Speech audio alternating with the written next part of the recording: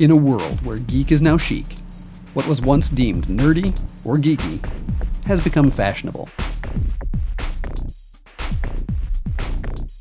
What used to be odd and different is now part of mainstream culture. The way we consume our entertainment has changed with the advent of new and meaningful technology.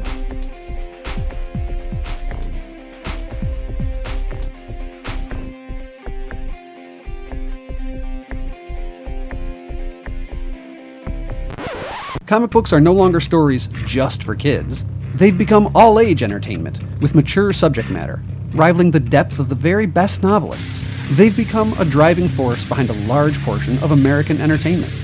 Costuming has gone from being a small but loyal subculture to a highly visible art form thanks to science fiction and comic book conventions that celebrate cosplay and fandom.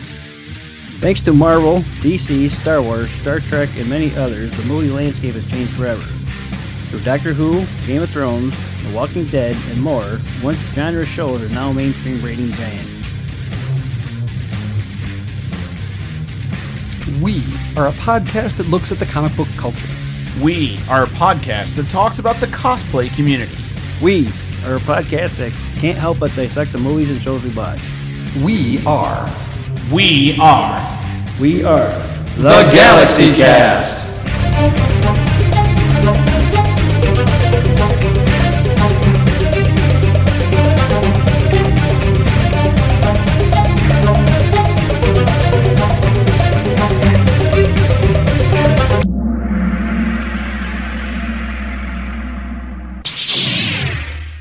Hey folks, welcome to this episode of the Galaxy Cast. I have with me 3. people in the studio tonight. I have with me Eric, the artist. I am one of the Knights of Stimpy. Yes, you are. I have with me Gary the Stud. I think it's me. And I am Bob Chrisman, your semi-host. Tonight we have several things we're going to talk with you about. We're going to talk about Peter Mayhew, a big story there. We're going to talk to you about the Vanity Fair issue of The Rise of Skywalker. We're going to cover Avengers Endgame, because, yeah, that's right, we haven't covered that yet, and, well, we had to wait for the spoiler time to go by. It's done. It's time to talk. We're going to talk about that, and then we're going to take a break and come back and talk about Star Wars Resistance and one of the latest episodes of Star Wars Resistance. Latest for us, anyway. Right. So, it is with a very heavy heart that I have to report that on April 30th, that Peter Mayhew passed away in North Texas. That has me very sad. I'll admit, I took a moment and kind of wept at the passing of Peter. And I'll tell you why I wept. Peter is such a cool guy. The things he did for costumers and cosplayers and Star Wars fans and just people in general, I can't even begin to explain to people. He made my family feel like part of his family, and every time I was there, I felt like I was part of it.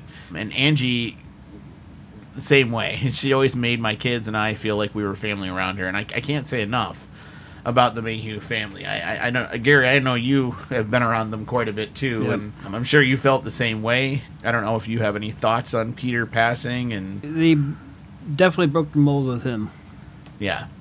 So. Yeah, I'll agree with you on that one. There's never going to be another Peter Mayhew, and I can't begin to describe that to people. And if you knew Peter, you know exactly what we're talking about. I always said that his heart matched his size. He was such a big guy, but his heart was so big too. And I can't say it enough for people who are like, what do I do with this? Like, how do I wrap my head around this? What do I do about it? And I have been preaching it to the choir and everybody I can think of. I've been telling everybody, go out and give to Peter's foundation. He has the Peter Mayhew Foundation, and if you really want to honor Peter Mayhew and you really want to make a big deal about it, he started a foundation just before he passed away.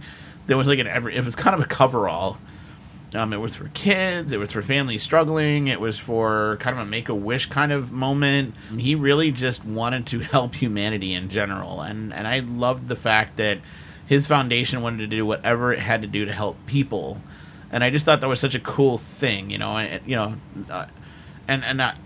that's Peter. That's who he was. It was an exemplar of who he was. And so if you're feeling compelled to do something, and I totally get it, I suggest giving to the Peter Mayhew Foundation and giving back in that way. Yeah. Eric, I don't know if you ever had a chance to meet the family or I any of met that. him and his wife once at a convention. Okay. It was long before I met you guys. I was doing chalk art at the show. I think he got to see it, or he mentioned, "Oh, you're that guy, who's doing that over there." He probably saw it in passing. Right. But I think it was an old Wizard World show. So we're talking a ways back. I haven't Wow. done a Wizard show since 2009. Yeah. So you're talking like 10, 11 years ago that I may have met him briefly. And it was just long enough to say hi to him and tell him how much I appreciated his work, what he'd done and all. So it was, he seemed like a really nice guy. And I have to go off all the other stories I hear from other people. And from everything I hear, it's a big loss. And now we've lost Carrie and him, and we lost Kenny Baker, and Yeah, it's starting to get real. You know what I mean? Like it's. I mean, they're all getting up there in age, Right. and it's going to happen. We're gonna lose a lot of those people. And I said it was going to be really difficult when we started losing some of the main cast members. So losing Leia was Huge. a shot, Yeah. and now losing Chewie is kind of like a bigger hit to the heart. And I'm just like, and Kenny, and I get Kenny, was in R2, but it's hard to associate him with R2, even though we know he was in. I don't know. I had a hard time making that association. And I didn't meet. I got to be honest. I didn't meet Kenny as much as I met Peter, and I met some of these other guys, and so to have that, it just puts things in perspective a little bit. You kind of forget that these guys are mortal, and there's a time, and we've talked, Gary, about Jeremy Bullock's not looking great. Right. The last time we saw him, and I'm worried he's not too far away from some of these issues, and we've all seen Lando. I love Billy D, but he's not looking great either lately. So to see him in the next movie is kind of cool. Yeah. But I worry. We're getting to that point. And what about John Williams? John Williams is the one I'm like, we still haven't heard anything about Right. what's going on with him. And very quiet. It's been very quiet, although he is confirmed for the next movie. Yeah. The soundtrack's still moving forward. But I have heard from musicians in the studio, he is very limited in mobility. So when he's conducting, it looks like, at least according to some of the musicians in the studio, like he's in pain while he's conducting. And that's kind of a shame, because that's his thing, that's his mojo. When you take that away, it kind of diminishes, his capacity and things. And it's a shame. But, I mean, like, he's 86 years old. I mean, and the guy's won how many Grammys in his lifetime. I mean, oh my gosh, the guy's got more Grammys than he knows what to do with. It's amazing, but at the same time, it's sad, and the movie industry will never be the same. Nope. So, with that in mind, Peter Mayhew, we miss you. Angie, we're thinking of you and your family, and I know this has been a tough month or so for the Peter Mayhew group. I thought one of the coolest things that happened was the weekend after Peter passed. I think it was Dallas Comic-Con was going on that weekend. Instead of just taking all his stuff down and not doing anything with Peter Mayhew, they instead put up a memorial. And they had a book you could sign and write a message to Angie and the family and to Peter, and they had people could put flowers there and had candles and stuff around. And it was so popular, the con literally had a line going through the con, around the con floor, and out the door, just to get to Peter's table to make a contribution to either the foundation or a set of flowers, or just say their condolences. And I'm like, that was just Dallas Comic-Con. That's crazy. But it just shows you the impact that this guy had. Mm-hmm. That's how many people were willing to come and pay their respects. And I think that says a lot about Peter. So it's kind of sad to think about, but at the same time, I know Peter wouldn't want us to be sad, and that's where I struggle with this. He would want us celebrating all the great things he did. He did amazing things. He really did. With that in mind, let's keep along the Star Wars lines, and let's move ahead, and that's looking ahead in Star Wars. Vanity Fair recently released an article, and more importantly, it's not just the article that's important. To me, it's the photos in the article that kind of seem to make the whole thing. And I'm scrolling back to the top so that we can kind of see what we're talking about. So first off, there were two covers to the Vanity Fair article. The first cover on the left was for Kylo Ren, and the second cover on the right was for Rey. The interesting thing I thought was that Kylo's costume is back to the one from The Force Awakens. And I know a lot of people don't know the little nuances of his. I've started to learn them, thanks to Kelly and some others who've been looking at costumes. The pleating on the arm went away in the last movie, and now it's back for this movie, which I thought was kind of interesting. But the way his cloak is connected is kind of interesting and different. So it'll be interesting to see, the little nuances they put in. But Rey, I've been trying. I don't see any differences in her costume yet. She's gone back to the bland dust costume, as I call it. It's kind of the desert-looking costume, and she's got her blaster still. She's got the same, staff. Well, now she has Han's blaster. Right, that's true. And does she have Han's blaster? It's Han's blaster and Luke's lightsaber. Right. Okay. So she's kind of the she's representation. Kind of the representation. All right, I get it. And then if you scroll down in the article, and this is the part that all my friends went bonkers over. They show the director, J.J. Abrams, standing around what definitely seems to be, and they've confirmed they're in it, the Knights of Ren. Yep. In this movie. And I gotta admit, some of the looks, now that we get a chance to see them closer, instead of out in the rain and the dark in the middle of nothingness, they're pretty cool. Well, I'm sure they've been redesigned for this movie now that we're seeing them in the light. I'm sure they have been too. And of course, all my friends are immediately like, "Oh my gosh, I got to make that helmet! Oh my gosh, I got to make this! Oh my gosh, I got to do that!" Well, the one in the foreground looks like we're standing behind Ronan the Accuser. It does, right? Like he looks like Ronan the Accuser. We don't know what that one looks like, which could be a big reveal. Plus there's this guy behind. Now that's the one we've seen before. He has the kind of grenade pleated face plate, right? And it looks like a grenade side, but silver. We saw that design way back from the book when we were looking at The Force Awakens, right? With Jedi Killer Dillian. That's what's got us back to. But I remember one of them was called the Armory, and I think it was that one. I think you're right. That had that, and I wonder if they're keeping those names. Because I liked some of the names. I thought the Armory and the different names they had was pretty cool. So I'm kind of hoping they keep those, but we'll see. This guy on the left has intrigued me a little bit. I kind of, this is an interesting idea, having the gun built into the hand idea, the little small slit to see out. Of course, I'm thinking from a costuming standpoint, I'm like, you jerks. Like, I'm never going to be able to see out of that, ever. He can't if I either. decide to do that costume. There's no way that guy's seeing out of that. I don't care what anybody says. That guy's just as bad as the guy all the way on the right, who's got just enough of a slit to see through, maybe. I wonder if the kind of opaque white things from the outside that are under the eyes, maybe see-through? if those maybe are see-through for him. And so that might be, at least a little bit to peek out. Otherwise, it's almost... Because it could be, like the guy with the grenade face could be all one-way mirror stuff. He could have a great view. Yeah, he could have a great view if it's all one glass way. like that. Right.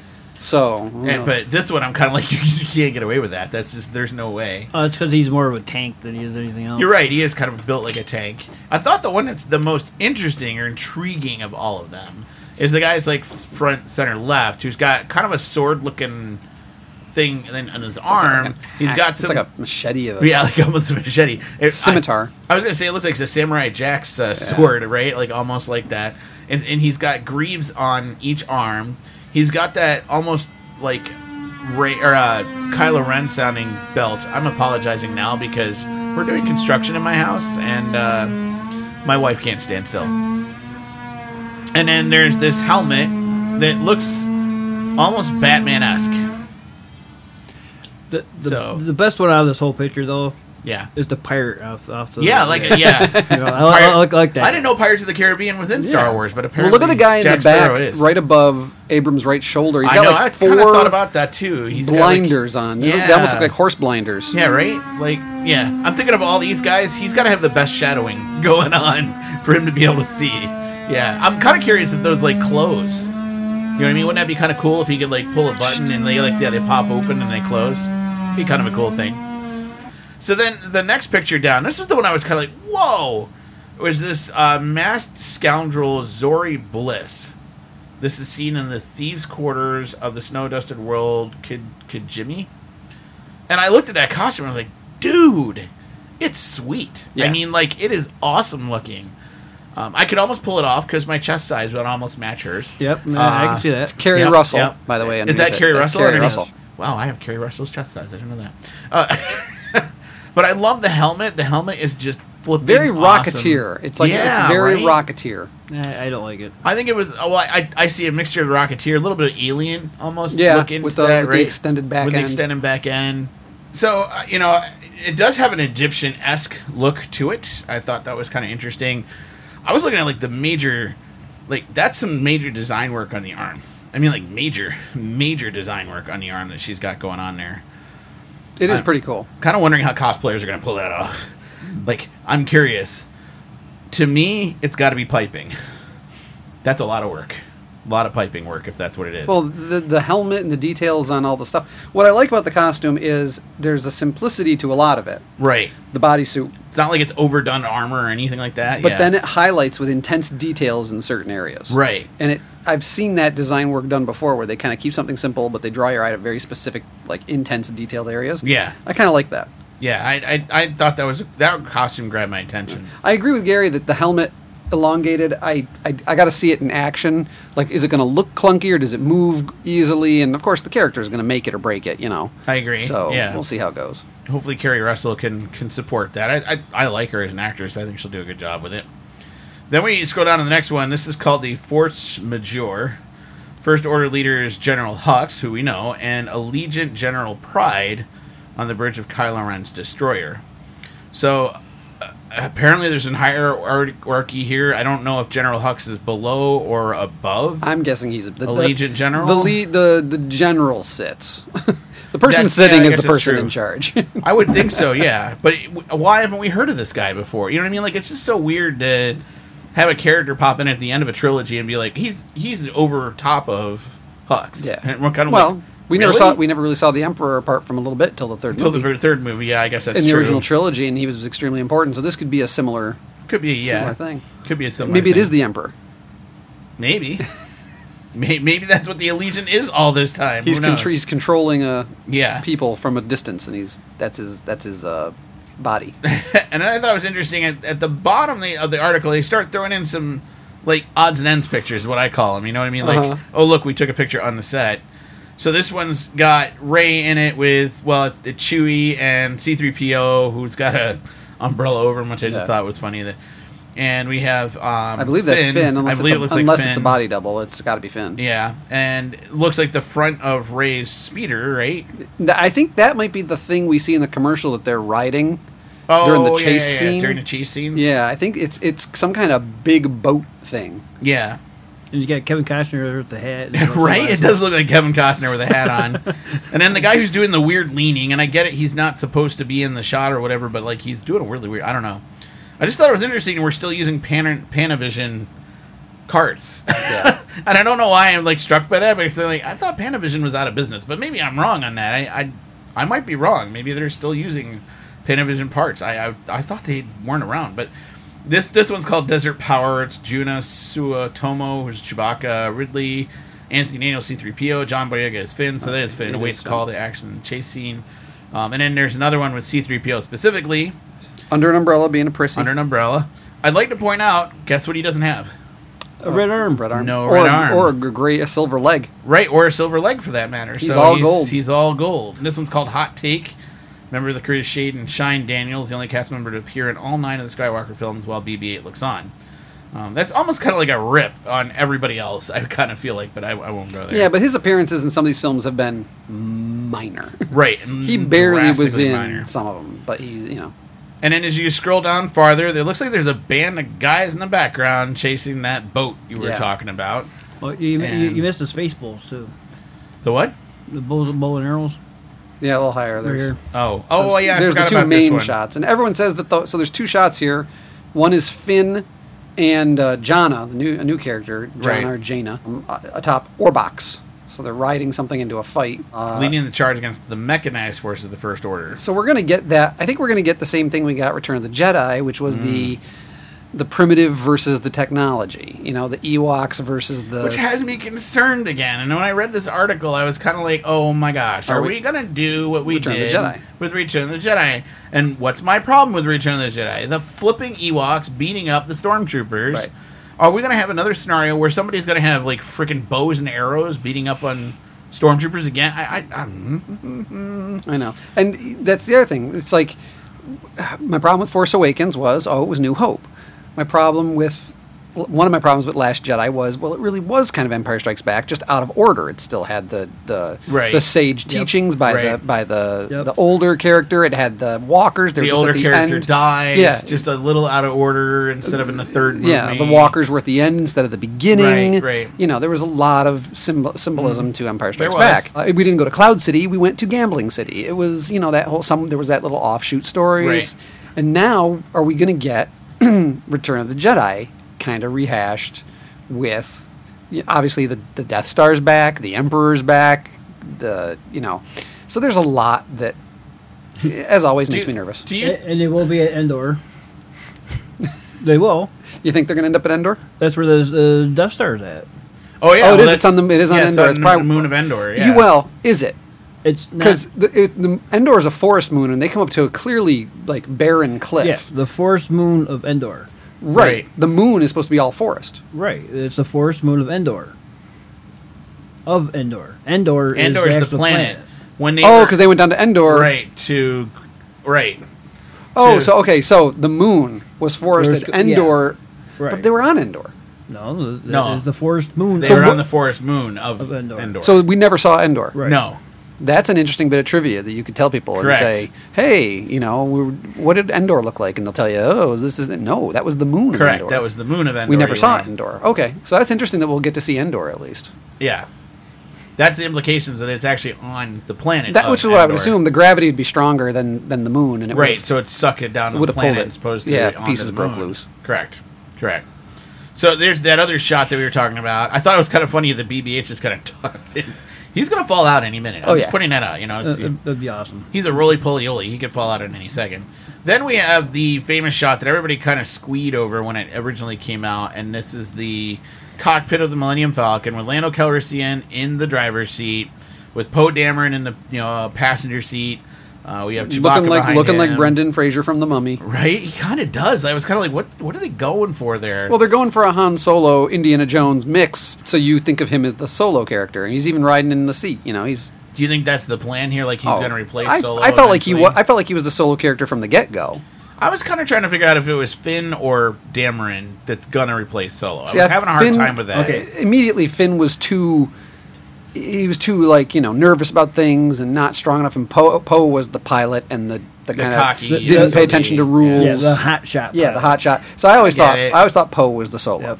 I guess that's where I've had the problem. I always thought Finn was kind of the Skywalker in a way, that he was the nervous, unknowing. See, that was my issue with Finn, not because he's black or anything else, but because I couldn't figure out where he fit into the... everything else mirrored Star Wars, right? And I could not figure out where Finn fit into that mirror image of everything else. Rey to me felt like Luke Skywalker. And that's the thing, is we've kind of got two Lukes in a way. And that's what's throwing me off. I'm kind of I don't know what to do with that. Everyone who's listening, we're not saying that all of them have to match the old characters. No, but we're saying they generally did it anyway. Yeah, they did it anyway. And what are the archetypes they're kind of catching on? Right. And Finn is a bit of a loss. He kind of floats. Right. He was First Order, now he's not. He worked with the heroes, but then he tried to get away from them in the second movie and run away, but then he came back. He's been very wishy-washy. I feel like he's the one character they threw in just to go, it's not just like Star Wars. Yeah. And I'm kind of like, but that's not enough. I think they could have done a lot more with a runaway stormtrooper. Right. I think there was a lot of story there they could have mined that they didn't. Right. Well, Chewbacca's the Obi-Wan character, though. Yeah. He really is, because he's the one that took the Jedi under his arm. And True.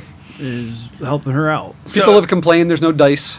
Yeah, I was just about to point out. So going back to the picture, one thing a lot of people complain about is there's no dice.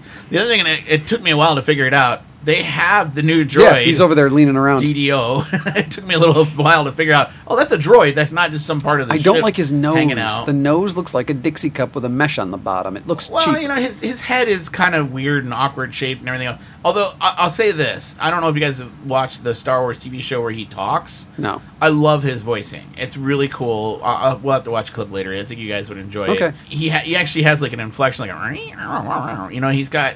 I like it. I mean...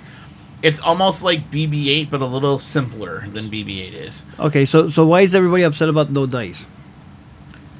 Because they feel like Han's dice should have been put back in the Millennium Falcon. But the dice should have been passed back to the Millennium Falcon. Because Leia's got them. I know. Does she keep them? Yeah, why not? That's the only thing. Right. I'm sure she's got them. But I thought it was interesting that Lando's back in his old shirt. Yeah. and back in his cape. I thought that was a nice throwback to the Han Solo movie, and I'm glad they did that and didn't modernize Lando and try to bring him back up. Right. And then if you scroll down further, we get Jordanian locals play the Aki natives of the planet Pesana. I'm hoping I'm saying that. Yeah, that's the desert planet. Interesting little alien creatures here and all sorts of stuff. All I could again think of was it's a version of Tatooine with Mos Eisley, Yeah. and These look like aliens from District 9 in a way. they do. Yeah, you're right. Well, they look like squid face without as many tentacles. Yep. To Tibetan monks and stuff. Yeah. They do kind of have that, Tibetan. Well, that's the thing is, I monkish wonder look if to it's them. going to be, they're a peaceful race, Right. and somehow they're going to come Somehow back they're going to get against. sucked into it. Yeah. So here's the picture that everybody was like, oh, there he is. Yeah. I said, he hasn't been in the news, but he was in a Vanity Fair article. Composer John Williams conducting a Star Wars score, drawing on themes and motifs he has woven across 4 decades. I didn't think there would ever be a second film, he said. What I thought was interesting, too, is in the background of the shot is a shot with Leia. Yeah. Almost like they timed that just to say, hey, Leia is in this film. It's kind of a big deal, and Yeah. check it out. And, I always find these shots exciting because the technology, right, that we have, and these guys are still using sheet music and stand lights Yep. from the 1980s. I just always find that funny. And they're all just mic'd. Yep, they're all just individually mic'd, which just makes it easier for scoring. Here's the one everybody flipped out about, too. Luke Skywalker with R2-D2 and the ground burning behind him. They're like, oh, he's going to be in the film. And I'm like, it's a flashback. Yeah, I it's guarantee back. it. It's back when the school It was looks like destroyed. the school being destroyed yet again. I think we're just going to get another scene from it. It says, from the ashes, Mark Hamill's Luke and R2-D2 speculation is rampant about who will rise as the Skywalker, the movie's title, and how that choice will reflect the way that the world has changed since the Star Wars debuted in 1977. Okay, what that is the funeral pyre for Vader. That's what that is in the background. You think that's what it is in the Yeah. background? It's a little too chaotic to be a funeral pyre, I think. No, I it's not. still think it's the school burning from the last movie. No, the funeral pyre just expanded and burned the whole first movie of Endor down. They had no control over it at that So point. here's the yeah. thing. So the Emperor's back. We thought he was The dead. very He's next back. day, the Emperor's Did he back. reconstitute? Was he able to create life from the Force, like they've said? In the previous movies, how he was able to literally, manipulate midi-chlorians to create life. So maybe he brought himself back. What if the Rise of Skywalker is Luke is going to do the same thing, and we are going to get an actual physical Luke back? Maybe. I still I still go by my whole I think the rise remember of his tagline too. No one really dies. right, but I think the Rise of Skywalker I'm still in that guise of they're just going to change Jedi to Skywalker. Right, and that's what I lean It's to the as well. easiest way to make this a thing, right? So Right. the Rise of Skywalker is basically the Rise of the Jedi again. Yeah, except they're now going to be called Skywalkers, and they're Right. going to be very neutral. And Right. They're going to be gray as opposed to being Yeah. taking sides. Right, which goes back to the prophecy of Anakin being the chosen one. because he did bring balance to the Force. Right. Think And he'll brought the Jedi back to the center think as he'll opposed to being on one side. Do you or the think other. he'll show up? You think we're Anakin? going to get an Anakin or a Vader moment? I think you're going to see a Force ghost of Anakin. I was just about to say that. I think you might see a moment with Luke, Yoda, Obi-Wan, Anakin, all in Force Ghost, overlooking. McGregor being the Obi-Wan, or an McGregor. aged McGregor No, playing an old. I think they'll do McGregor young. Why not? They're going to show an Anakin young, probably. I Right. would imagine, Right. not Shaw, which I still think should be the case, but I won't go there. But I that's what I think will be one of the final shots is them overlooking the gray Jedi temple being constructed or whatever. I still think what's going on with the Emperor, I still hang by what we've talked about, Gary, which is he has figured out how to transcend life, and I think he's traveling from body to body. I still think he was in Snoke's body up until Snoke died, Right. and then I stand by I think he's in Kylo's body, and that's why you see the shift in Kylo's aggressiveness at the end of the So last instead movie. of killing Kylo, they'll get him out of Kylo, and Kylo will become a good guy and redeem Ding, himself. ding, ding. See, Yeah. there you go. And that's what everyone wants. They want He the and Rey will redemption go off of and start their temple the together. Gray. Yeah. Right. So you think we've pretty much figured out the whole movie? I think I have. Yeah. I might be completely wrong. I'd love to be surprised. And I have no insider information, so people are like, oh my gosh, here he goes telling everybody everything. I'm not. I What- actually am not talking to my insider people. What I would do is lead it whole way that Kylo is under the influence of the Emperor, Yeah. And as he becomes a good guy, have Ray just cut him down, and her eyes just turn yellow. I would love to see. I would love to see some sort of shift or some sort of dramatic change. I really would. Instead of it being just like that, because it's too convenient, it's too easy, it's too buttoned up tight. You know what I mean? It'd be shocking for everybody because everybody thought that Kyle was the evil one of the whole thing, and You really think it'd be shocking for everybody? I think it would. Oh my gosh, I think a lot of people are thinking like we are. I really do.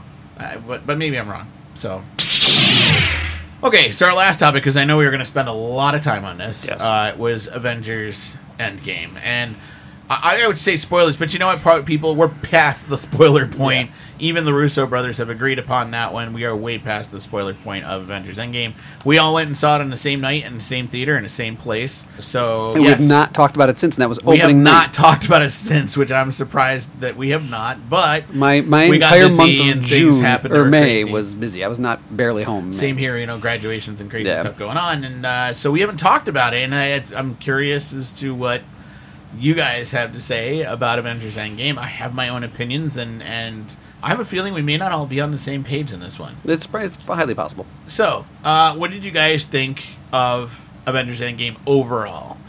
Like, did you like the movie? Did you not like the movie? Did it meet your expectations, or did it fall short? What do you guys think? Everybody looks at me. Well, I'm curious what you guys think. He turns the camera on me, though, so I don't know. Yeah, well, why not, Eric, right? It was your idea to get everybody to go. I will say that Avengers Endgame did not entirely meet my expectations, but I did enjoy the movie.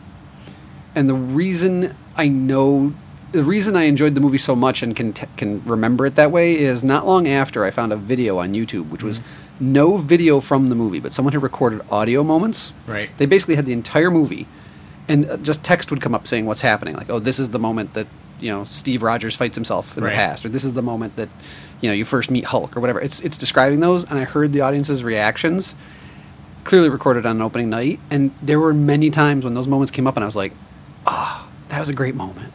Okay. That was a great moment. And as I think about those individual moments, they really did strike me. And there was a few times listening to that audio and the crowd's reaction that I welled up, and I was like, yeah, they got me with some of those moments really good. So I think Infinity War was a better superhero movie. The action was more evenly paced. Yeah. The interactions between the characters, because we had more characters interacting for a longer part of the film, which allowed for more variance. They told the multiple stories pretty interestingly and stuff. I think Infinity War was complex. Endgame was complex. There was definitely a lot of explaining and exposition that had to be handled. Right. And the action was a lot lower than I expected for 2/3 of the movie. They did, however, redeem themselves in my mind with the last 45 minutes, which was pure superhero bliss in my mind. I loved it at the end. So overall, I give it a positive. It's a different movie than Infinity War, so it's very hard for me to compare the two and say apples to apples that, I like this one better, just because it told a very different story. It really was, hey, we're going to spend a lot of time with these initial characters. Like, I think a lot of people expected, we're going to get tons of jumping around crossovers, we're going to see alternate realities with our superheroes, and they were expecting a very, very comic booky movie, and instead they said, no, this is a send-off to the original Avengers and the original Marvel cast that we've been following for 10 years. We're going to follow them through this last series of events and focus in on those core characters. And I think that made people go, oh, it's not Infinity War Part 2. It's a very different film. And that was tough for some people. I liked that they took the time to kind of do that with those characters. It gave it a lot of emotional heft going into that final third. So overall, I liked it, but it's a very different movie than Infinity War. All right, Gary, what did you think? Not enough cowbell. When they were doing the time jumping and all that, they should have brought Coulson back. And I know it would probably mess up your Agents of S.H.I.E.L.D. and everything, but they should have brought him back. Well, and that's the problem. Agents of S.H.I.E.L.D. is in a really weird spot right now where Coulson... I'm going to ruin it for you guys. I'm sorry if you're not watching the show, but it's okay. For those people who are watching the show know that Coulson's like back on Earth, but he's not Coulson. He's not a good guy. He's part of this weird group of bandits that are going around stealing things and going through time, and we're trying to figure out what his role is and why that's happening. And I think it's because whatever happened in Infinity War, somehow when the snap happened, I think because he went to Tahiti, it played with his alien side. And so I think that's why we're seeing a clone of Coulson or a different Coulson altogether. And I think that's why they didn't bring Coulson back, because it wouldn't work with the TV show. I think they had to leave him out of it. But they've always said that the TV show and the movies are different entities, so... except for Agents of S.H.I.E.L.D. They have agreed that No. all... Oh, no. They have agreed that Agents of S.H.I.E.L.D. Unless they retcon the whole old crappy show and all that, then. Well, I mean, if you look at Winter Soldier and Agents of S.H.I.E.L.D., there is no way the two of them could exist without being in side by side. And I agree. Back then, they tied in closer. But from what I've heard, I even heard someone say it recently, that they're even considering S.H.I.E.L.D. becoming its own thing. Like, it's branched off into almost like a multiverse territory. It's its own. Okay, so I will say this. It is, and on the multiverse side of things, it's already branched into the multiverse. But I truly think they're doing that to prepare for you for Spider-Man. They're Yeah, but what about all the people who aren't following Agents of S.H.I.E.L.D.? I think they're doing that because if you follow Agents of S.H.I.E.L.D., you've seen some of the things you're going to see in Spider-Man. If you're not, it's not a big deal. You could still follow Spider-Man. And so, like, yes, they're separate, but they're still happening in the same universe. It's not like the Netflix series or, I'm trying to think of like Cloak and Dagger, right? There's no way they've agreed that they're even in the same universe. They're not. Well, Feige came right out and said that even Agents of S.H.I.E.L.D. wasn't... He initially said that, yes, but he's backtracked it. He actually has backtracked it. The Russo brothers have agreed that Agents of S.H.I.E.L.D. is part of what they're doing and actually are working with some of the producers. So there is kind of this weird dichotomy within Marvel about where does Agents of S.H.I.E.L.D. fit in. And what screwed it up for a while, and I'm going to be honest about it, was the overlap with the Inhumans. They don't want that Inhumans TV show to be a thing at all. And so they're kind of like, well, those 12 episodes where the Inhumans were in there, that didn't happen. Like, that's kind of the way they're reacting to that. And so I think that's where a lot of people are confused. I think they were trying to cut that part of the Agents of S.H.I.E.L.D. out, but still keep the Agents of S.H.I.E.L.D. into the universe of what's going on. Because they mentioned the snap. They've specifically talked about Thanos in the show. They mentioned the moment, and you know they're talking about the snap. So... they're aware of it, so obviously they're still interacting. Did any of the Agents of S.H.I.E.L.D. people disappear when the snap happened? It didn't happen the way it did in the movie, because the rumor is that because Coulson left with a group of people, and they disappeared, and now they're the ones that came back, and so that's the rumor is, although you didn't see it, the snap caused them to disappear somewhere. I call bullshit on it. I'm just saying that's. Let's get back to Endgame, though. We're spending a lot of time on S.H.I.E.L.D. We are, but I think Gary makes a valid point about Coulson and the fight. Yeah, it would have been cool to see Coulson. I know what you're saying. I agree with you there, but I know why they didn't do it. And it just had to do with the show. But again, it's from mine and Eric's perspective. All right, they should have showed Coulson in it. Because we don't follow Agents of S.H.I.E.L.D. I'm trying to think of when in the timeline, because in their travels back, he was already dead. Right. Or he was already injured by Loki at the point they returned to, because they're already at the battle. And he got injured before the battle. So they didn't go back far enough. Not in what you saw, yeah. Right. They didn't go back to the helicarrier. The helicarrier and the Triskelion, yeah. Any of the flashback scenes, they could have showed them. Any of them. So, my overall viewpoint, man, I'm going to get haters on this one. I was vastly disappointed in Avengers Endgame. I actually kind of walked away. At first, I was angry. I'm going to be honest. I walked away angry. I was mad. I was furious at the way they ended the movie. I have since kind of calmed down about the anger and thought about it a little more and be like, okay, I'm not like furious, but I'm still not happy. It did not do for me what I thought it was going to do. It's funny the way you talked about it. People wanted the comic book movie. I wanted a comic book movie. It's Avengers. Yeah. It's Endgame.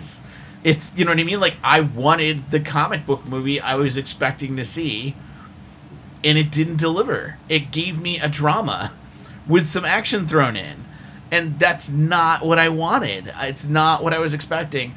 And then the part that infuriated me was how they handled Cap at the end. And I know there's a lot of people saying, oh, it was darling the way they handled Captain America. No, it wasn't. And I'll tell you why it wasn't. For two reasons. First off, they broke their own timeline rule. Well, they've admitted that. They broke their own rule. They're saying there's more to it than you know. They've bluntly come out and said he shouldn't have been able to be sitting in that bench. Correct. Because it's a multiverse time thing. So then the Russos have even said, so how did he end up on that bench? And that's all they say. They know. But there's a plan there to at least it might be addressed in the Falcon and Winter Soldier series. I get what you're saying. They're saying something happened. I go back to, and you've said it before, you shouldn't have to explain these things post-movie. You shouldn't. You know what I mean? They should be innate, and they should be in there. Yes. So, to me, when you broke your own timeline rule, you disappointed me. Right. Because you set up a rule. Like, if you wanted to do that, then don't have Hulk meet with the Sorcerer Supreme and have that. Like, if you'd have taken that whole scene out and just let them time travel, I would have been okay. Because see, I would have been worse with that because you set this like dichotomy of like this is how timelines work, right? Mm-hmm. This is how it's going to be. And when you set that and then you broke the rule at the end, I'm kind of like, wait a minute, you just can't like all of a sudden be like, here's the rule. Nope. You know, like that part I had a huge issue with. And then I thought about like while I'm watching the scene with him and Peggy, I thought about, okay, let's assume for a minute you can break the rule. That means that Steve Rogers, just think about this logically for a minute. Steve Rogers went back in time. He had his dance with Peggy Carter. He lived his entire life watching everything go on around him. What with things? The other Captain America, with the other Avengers. No, not necessarily. Not in his multiverse. Things would have gone differently. There's no guarantee that everything happened the same because he's in a separate timeline. Once you diverge, things happen differently. Who knows what adventures he had? But that's my point. In that world, the Captain America may never have come out of the ice, and he was Captain America. So because again, he has to be in that timeline to come back to the bench. He got back some. They've said there's a story there that they haven't told yet. I'm saying if you put that aside, because that can't happen. But when you put that aside and we follow the Russos' rules, then he's in the same timeline. Yeah. All these things are going on in the same timeline. You're telling me Steve Rogers would sit on the sideline? I don't think they went on in his timeline. I think his timeline was different. He lived a different life. And then something happened where he was able to get back to our timeline. Which brings me back to either that or Cap didn't happen in their timeline and there is no Avengers. So then how did they get there? Because he's out of time and he's got the Pym particle to come back. But you get what I'm saying, right? Like, there's this, like, dichotomy of, like, the two versions of Cap that you presented at the end, or the potential possibilities of Captain America, neither of which are the Captain America I grew up with in the comic books. And that pisses me off to no end. Which I've been trying to tell everybody, the whole MCU is the ultimate. It's more like the Ultimate Universe, The Ultimate Universe? It totally is. Because everything's completely different in the Ultimate Universe than it is in the regular comic. But then why would you... Okay. So part of me is like, why would you pick that version of Marvel to follow then? If it's so different from everything else, why are you picking that? Well, they're pulling from both. Marvel? I mean, they pull Civil War, comes from the regular 616, not the Ultimate. Right. So you got to remember that the movies are not the comics. You're not going to get the exact same stories. They're telling a cinematic universe. And I get what you're saying, but what I'm saying is when you're presenting this to comic book fans, like myself, there's certain expectations I have, and you just destroyed one of my major expectations. See, I just don't see it that way. I really don't. You know, it sounds like him arguing with us about Star Wars. Yeah. Maybe, I don't know, but I do not like what they did with Captain America. I was pissed. Okay. I was really pissed. And the other part I didn't like about the whole movie was we had no explanation as to how the Soul Stone goes back. Right, that's the other thing, is he shows up, he goes back with it, he must have met the Red Skull. He had to have, right? Like, he had to meet the Red Skull. That's why I love there? that meme where it's like he always greets people and they're like, so-and-so, son of Roger, so-and-so, and then Captain America shows up and they were like, Steve Rogers, son of a bitch, you're still alive? Right? But like, I have, like, issues with that whole thing. Like, the Soul Stone, there's no explanation of how that goes back, right? I don't know, and I know what they were trying to set up. They wanted the Falcon to get the shield. I kind of felt like they didn't think it through. See, they didn't know what to do. I think here, they did. And that was just too convenient. I think they did think a lot through, because they said they literally spent years thinking about all these things. I think they left the open holes to tell future stories that may not even have to involve these actors, but will end up wrapping around those. I think Endgame was extremely important going forward for the Marvel Cinematic Universe because I think it set up the multiverse. It did. And the multiverse is going to be important for the next phase. Leading up to whatever the big next 10-year wrap-up is, I have a feeling it's going to be kind of like Crisis on Infinite Earths for DC, when they're like, okay, multiverse gets crazier and crazier, and then you get this major paring down, and we'll lose tons of characters, and some stories we follow will get destroyed. I have a feeling that's their next build point, is to tell a multiverse story that eventually pares down to, as the Russos have said, Secret Wars. Right, yeah, and yeah, I think the next one sets, like, this next level of, like you said, multiverse. Yeah, because if they have to up it, think, the next bad guy, the next Thanos, is going to be Galactus. It's got to be. Because they're setting up the next big villain that will take time. But after Galactus, which Galactus won't be, I think, 10 years from now. I think he'll be like 6, or whatever. What's the big 10-year moment? That's the Beyonder. That's a creature that comes in and says, the reality itself since the snap has never been right, and we need to pare it down, and a bunch of you have to go, and something like that. I think they're thinking those long-term things, and I think we're going to get just a multiverse. I mean, obviously, going into the Russos have said that Endgame was not the end of Phase 4. Homecoming is the end of Phase 4, right. And from the commercials we see, they're already talking multiverse. They're already talking about it, and they're already saying whether or not I believe it, that Mysterio's from another Earth and whatever. But I think they're setting up this whole process. I think that's how we're going to get X-Men. I think that's how we're going to get Fantastic Four. I think they're going to have lived lives in other multiverses and merge with ours, or there'll be all sorts of stuff they can do. So I'm interested in seeing where they go. I just hope the Galactus arc, if they go that way, isn't rushed. No, do it like Thanos. Take years. Set it up as this, just not before I die. Damaged, destroyed planets, and something that's going through ruining civilizations, and grow it slowly. Even if you just have hints of the Silver Surfer along the way. Yep, that'll probably be the first thing we meet. Right, like just a hint. The next Guardians movie. Yeah, would be perfect. Well, have you guys heard of the rumor about the next Guardians movie? No. Well, it's the rumor is it's going to be heavily about Rocket.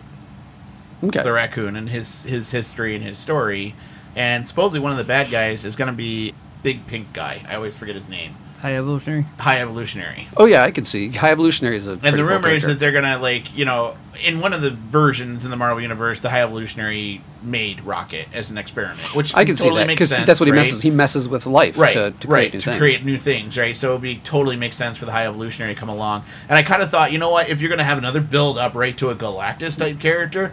Sure, High Evolutionary would be a great starting point to he's kind a good of stepping stone. So you get him and Kang and some of these other people. Well, that's the other thing. People are going to say go. that this whole messing with time thing has gotten the attention of Kang. Well, and that he'll be brought in. That would totally make sense to me. I was actually, and I guess that's the other thing I'm disappointed in at the very end. See, here's the weird thing. I liked the beginning of the movie. I liked the middle of the movie. I hated the end. That's you didn't where you like lost the fight? Me. I loved the fight. I'm sorry. Parts of the fights Cap getting the hammer was I was just about to say, there were parts of the fight I loved. the best moment in the 10 years of the Marvel There were parts universe. of the fight I loved, and there were parts of the fight that actually pissed me off, too. And I'll get back to that in a second. But to me, you didn't leave anything out there. Something. And I get there was the whole hammer thing at the end. You're Disney and Marvel. You're supposed to have an end credit scene. I'm sorry. Well, I'm sorry. No, they said I think I agree with them now saying, that I think about wrap it. Up. Well, no, it's not only that, you had the character sign-offs at the end. I feel like a teaser would almost have diminished from the finality of Endgame. And I think the teaser is better placed at the end of Homecoming, because that's going to not be as consequential of a movie. And at the end, a big teaser that says, because Homecoming is very tied to Endgame. It's about Tony Stark being dead. It's about the multiverse. So it's almost like the epilogue to Endgame, I take it. And that's when you put the teaser in, when you wrap up the offshoot story. But I think your problem now is, and again, I'm just thinking from studio perspectives here, Sony does not draw like Disney does. And so you're going to do that. Let's say you do it, but you're not going to get the audience. And suddenly people are going to not know. Do you get what I'm saying? Like, I don't think Spider-Man Homecoming's going to have any trouble drawing an audience. I don't know. I don't think it's going to draw the audience. Well, here's the thing. It might, Endgame's crazy. It won't. Endgame's crazy, but I think you're going to get everyone who doesn't see it in the theater, you're going to get on the streaming and the home rental and whatever. Because it's going to come out within 4 or 5 months. Yeah. And you'll get that as being, they might not want to pay for it, but everyone wants to see it. So I think that's Maybe. if you don't see the numbers, it's simply going to be home viewing that's Maybe. going to make up for it. I just don't know if you have enough of a draw through Spider-Man to make that a thing. Well, they've already the Marvel made. universe. I mean, mention it, having Fury in it, right? talking heavily about Tony Stark, Yep. and having that, all the people who are really into that father-son feel of Tony and Peter Parker, Yeah. really want to see what happens to Peter now. They're very into. I think those people are very into it. So I think it'll pull enough that it's a good place to do it. I do. So going back to the fight scene, Yeah. the one thing that infuriated me about the fight scene, and it's going to sound bad, but I'm sorry. Oh, I know what you're going to say already. You did not need to have all the females come together to fight. It didn't need to be done. You were trying to make a statement, and you didn't need to make it. I mean, I like the strong female characters, don't get me wrong. Marvel's all about that. I'm all about it. But never once in the comics did you see all the females get together and go, hey, yeah, girl power. Sorry. It's in Marvel, it's... How do I put it? It's massaged in. You know what I mean? Like, you see strong female characters and you see it, but it's not like in your face, whoosh, and you slap you in the face, like, look at all the females on the screen, yay. It's more of a, like, wow, Captain Marvel's got all this power, and wow, Valkyrie's this great character. And to me, that's the cool thing in the Marvel comics is it's kind of massaged in there, and it's not slapped into your face. Falcon, I've been reading the old Captain Americas. He's so anti-segregation, right? He's so against all of that back in the 70s. But it was massaged in, and it was kind of like, if you really read the comics, they're making statements, but man, it wasn't like slap you in the face. It was more like, we're going to make these statements slowly, and Cap's going to slowly kind of get people to change their mind about the African-American community and how it fits into the world and the culture and people. But that wasn't this. And it didn't fit. It didn't fit. I agree that it was very obvious when they did it. It wasn't done smoothly. But at the same point, I didn't hate it because I kind of thought, well, if this one... It's like the girls all came together to help the one. It's like they're like... They're available and she's there, and it's like they all just joined together for that one moment. It didn't... I knew it was very obvious, but it didn't ruin anything for me. I didn't hate it. I was just... I thought the fight that they actually did was really cool, and Valkyrie was riding along, slicing the sides of the things and everything. I was like, I thought it was a great sequence, so I was over it pretty quickly. Yeah, but like I said, I'd have been okay if they'd have done it in some other way, but it was just the way they pulled that together didn't work for me. I actually liked it only for the fact that they weren't eye candy for a change. Yeah, I get what you're saying there. Yeah. They actually did something. I really liked when Captain Marvel fought Thanos, and at first he was able to beat her a little bit, and then she powered up a little extra, and he headbutts her, and she doesn't budge. Yeah. And then he has to resort to a stone to take her out. That's why I get mad at some of the females who are like, well, that wasn't enough of a fight scene, and she didn't put up enough of a fight with him. I was kind of like, do you remember what happened in Infinity War when Cap went toe-to-toe with him, and it was like a flea? And well, this thing, you get Captain Marvel, who goes up against him and holds her own. You had the two people who held themselves up the best were Captain Marvel, who he had to resort to a stone to defeat, and Scarlet Witch, who ripped off his armor, and he had to call down Hellfire just to distract enough, or he was going to get killed. Right. And I think they're setting her up. People are saying that scene was a setup to lead into her being a super powerful character going into the next phase. I think it's like a threat character, though. Yeah. Like, that's what they're leading towards. What I mean, when you look at her in the comics, the crazy things she could do, she's one of the... They're really leading up to that. Yeah, I mean, when you look at the Marvel Avengers, like, of any of the Avengers there, if there's kind of like this rogue character, you're never quite sure how powerful they are. I've always said Scarlet Witch is one of those... Yeah. That, like, you never know, because, like, all of a sudden she'll come out of nowhere and be like, what? She can do something she never could do before, and you're like, whoa! Well, they've greatly limited her in the cinematic universe. I mean, they started off giving her ability to, like, mess with people's minds, which they're now kind of ignored in all the movies since. They turned her in just to a psychokinesis person, just moving things with her mind. But they've already hinted that she does have those other abilities that are farther. So I wonder if those are going to start like creeping coming back. Yeah. So let's go back farther in the movie. Let's talk about some other stuff in the movie that was going on that I actually did enjoy. First off, I know a lot of people rail on Scarlet Johansson, Black Widow, deciding to sacrifice herself over Hawkeye. And it's funny because everybody I've talked to has got different reasons for it. You know, some people were like, well, why sacrifice a female over a male? And I'm kind of like, well, that's going to the lowest factor. Who cares, right? Like, I see it very simply. I didn't see it like that. She knew he had a family. She didn't. See, that's the way I saw it. But I've got friends who are upset about that. And they're like, why should that be a factor? Like, just because he's got kids, he should be saved and she shouldn't? And I was kind of like... That wasn't the universe's choice. That was her choice. That was her decision, She said, you have kids, you have a family, I'm going to sacrifice. Right, I'm gonna do this because you've got a family to worry about. But, you know, and it's funny because... Right, and I see where they're coming from. They're coming from that whole...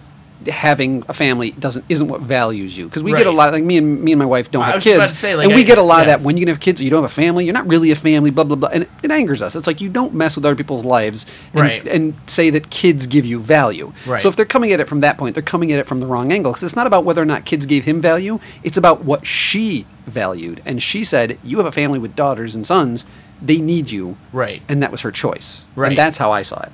And that's kind of the way I was seeing it too. And I guess it kind of angers me because when people say, well, the kids make your family, I'm like, no, you make your family. You know what I mean? Like, it's funny because my family's my family, but my family's bigger than my wife and my kids. You know? Yeah. Gary's part of my family. You're part of my family, right? Like, the Falco clan is part of my family. I mean, there are lots of people out there that are part of my family of people that I know.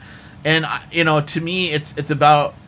I don't know, I go back to the whole quote that home is where the heart is, right? Like, it's where your heart is and where people are and get you, and that's your family. People who get you, understand you, love you for who you are and not for something they want you to be. And think about it this way. She wasn't sacrificing necessarily for his kids. Right. In a way, they're her family, because they called her Aunt Nat. Right. She's obviously met that family many times before, you know, because she's been around with Clint for a while. When you care about the kids that much... you'd probably make the choice to say they need their dad. Part of me wonders if people would change their minds if the Black Widow movie had come out prior to this movie, because I think you would see. I think they're going to do it in the movie anyway. Correct me if I'm wrong if they don't, but I think they're going to show why Clint and Scarlett Johansson's character, Black Widow, are so closely related to each other. I think they're going to run across each other. I think it's going to be all about their spy games and why she was a Russian spy, he's an American spy. They ran into each other, how they all connected. And I think that's going to be the point at which they go, oh, now I get the sacrifice, why she threw herself over That's the thing, cliff. is people don't see them as close as they clearly are meant were to be. In the comic books, right? Like, the way we know those characters to be. So, you know, I just thought that was interesting. A lot of people were complaining about that. I'm glad they didn't go the Ultimate Universe version of Black Widow in the MCU. Yeah. Because she was she was the traitor. Oh, was she really? She was the reason that the Skrulls invaded. Yep. And she was like the human contact, and Tony Stark killed her. Wow. Yeah. That would have been... Because she was a traitor. That would have been extreme. Yeah, it's very extreme in the comic, but...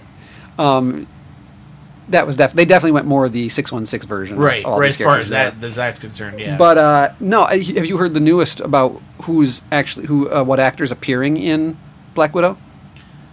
I remember David Harbour. Okay, and what Stranger roles? Things and Hellboy. Yeah. Some people wonder if he's playing Ben Grimm.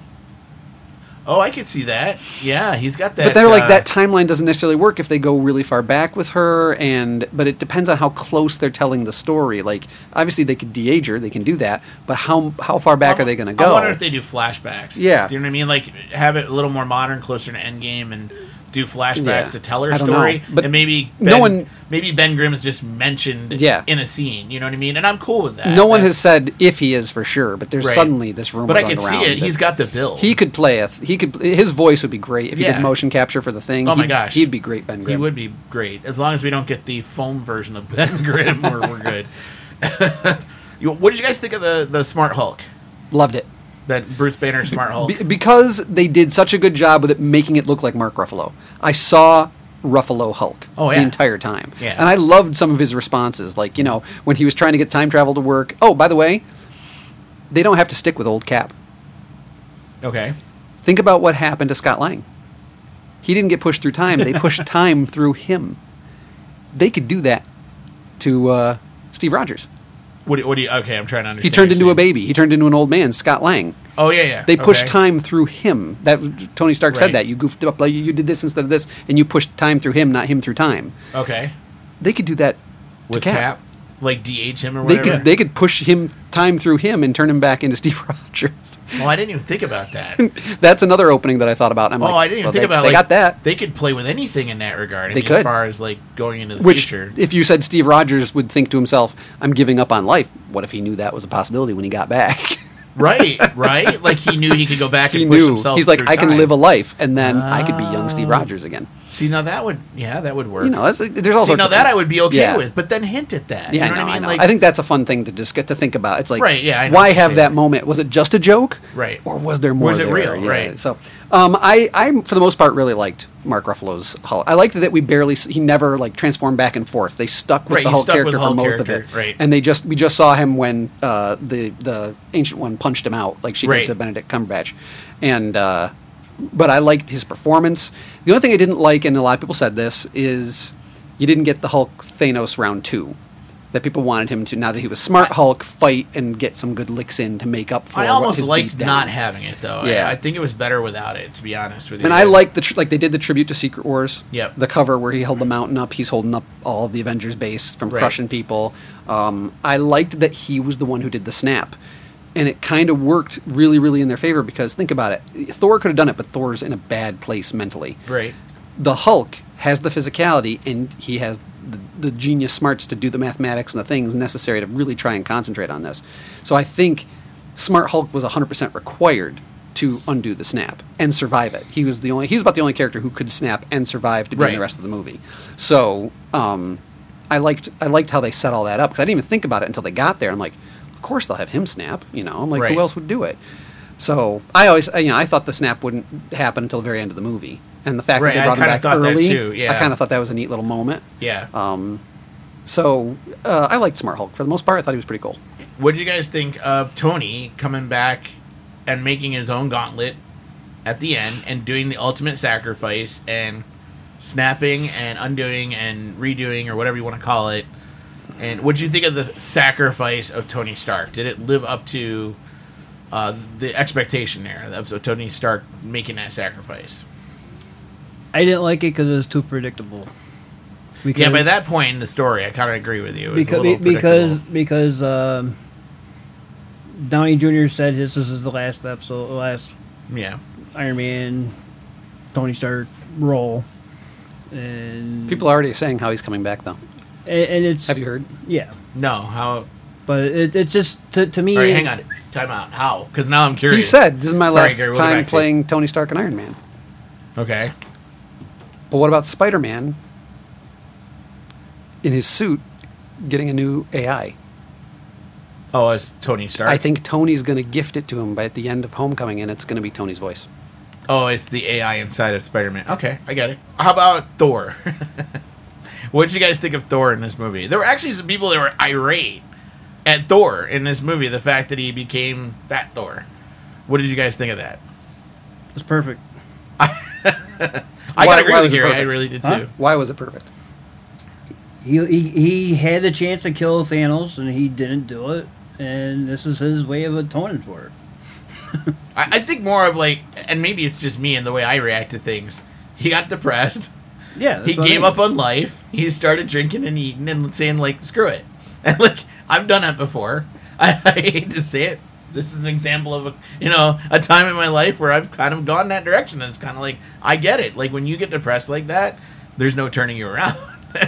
And I Some understood people say it. it was a very accurate representation of depression. Yeah, I really think it is. Yeah, and his redemption is, I think, an accurate representation of people who finally come out of depression and the way they feel. You know what I mean? Like the way he felt coming out of it, I think, is how people feel when they come out of depression. And I like the fact that Chris Hemsworth said that I'm going to stay the Fat Thor through the whole movie. Right. They were originally going to make him become skinny again, and Yeah, they were gonna make him ripped for the battle, and then at the end they were actually gonna make him like skinny, like he had been emaciated, and like had used all his power to get through the battle. That's the rumor that I had heard about what they were gonna do with Chris Hemsworth, and he insisted, no, leave it as like the overweight Thor all the way through, and I think it worked better. Yeah. I really do think it worked better. What'd you think of? How was that moment when he put both hands up and boom, catches I Stormbreaker and then Mjolnir? I was kind of like, yes, like I just that to me that I thought was a better moment than the Cap moment. I mean, I love the Cap moment. Don't get me wrong. Yeah. But I actually loved seeing Thor grab both Mjolnir and, I mean, just having both of them in his hand.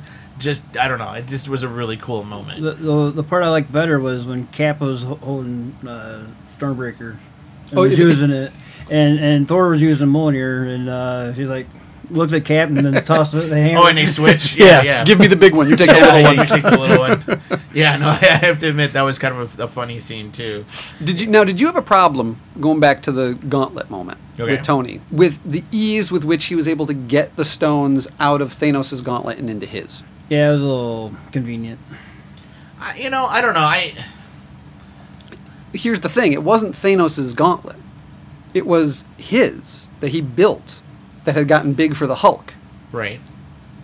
I really think Tony Stark would have put a quick eject mechanism in there to get those stones out in case something went sideways real fast. Oh, I get what you're and saying. I think that's what he did. Is he popped it and just they just magnetically or whatever right into his hand. Right. And then they formed because he had the power.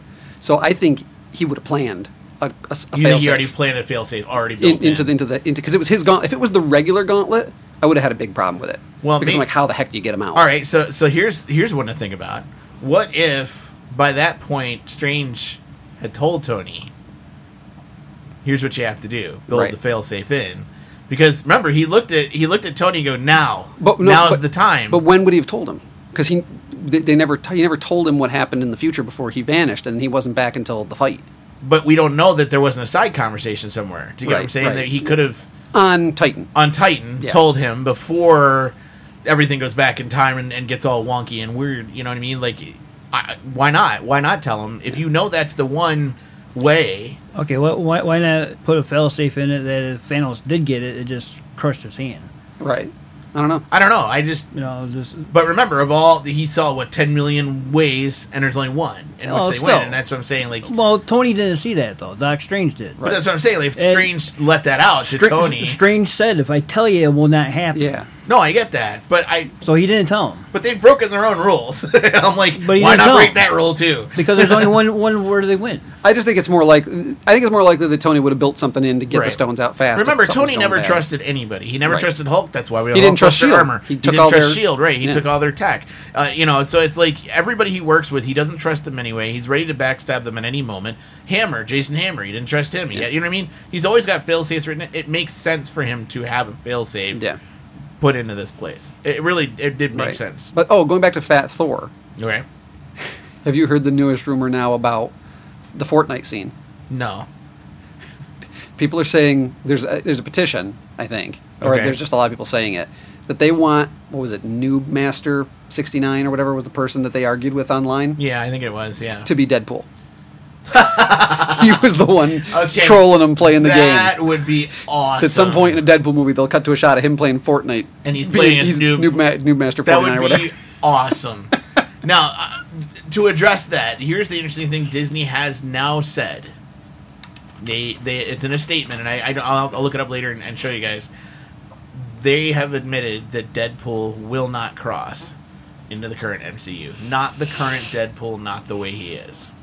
And I was just kind of like, aw, and part of me was just like, it would have been so cool. See, like that was the end scene I wanted to see.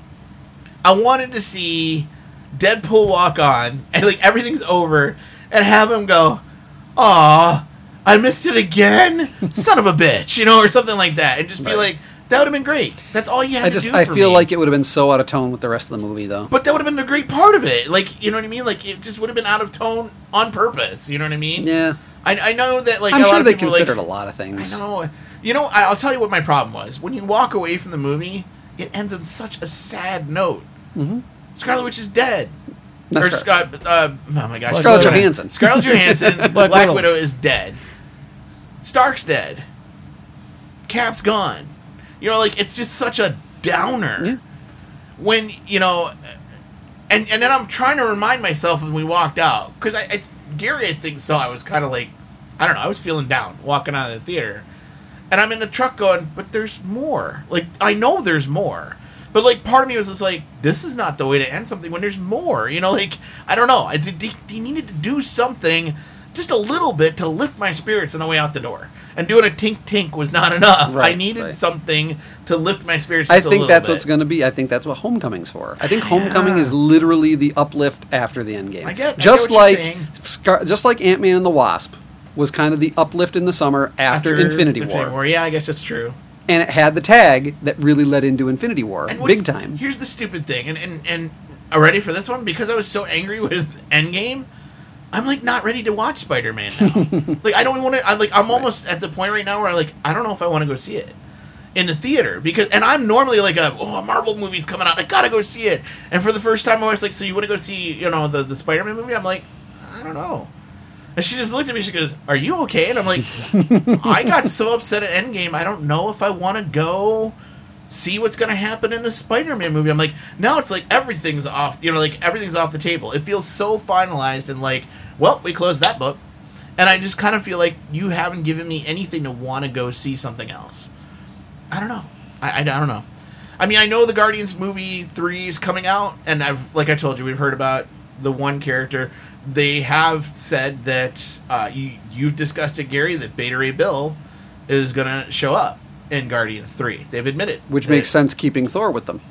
To meet up with Beta Ray Bill. And that's when Thor left, I kind of went, and I looked at Tara and I go, well, that opens up Beta Ray Bill, because like now Stormbreaker could totally be Beta Ray Bill's, and the Hammer could stay with Thor, and now you get both, and everybody's happy, right? But apparently Beta Ray Bill's already in the universe because his statue was in Ragnarok. But I mean, he has to exist, right? Yeah. But he doesn't have the power yet. He hasn't been imbued and all that kind of crazy stuff. What I'm saying is, actually, I think he did. I think he already has it. You think he already has what?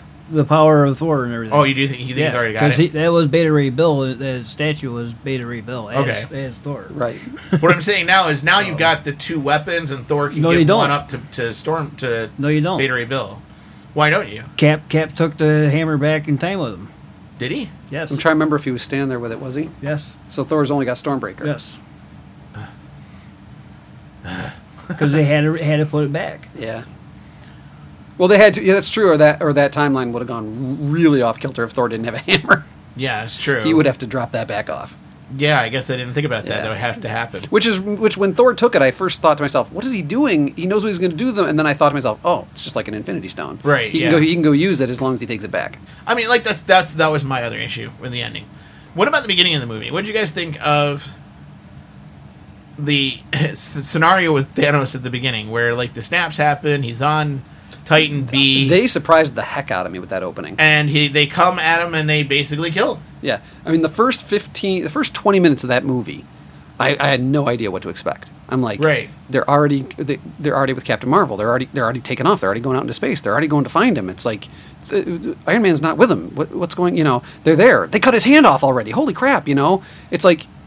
Then he takes the head off, and I went for the head, and then he walks away, and everything gets blurry really slowly. Right. And I very specifically noticed that transition. As Thor walked away after killing Thanos, it got blurry super slowly, and then faded to black.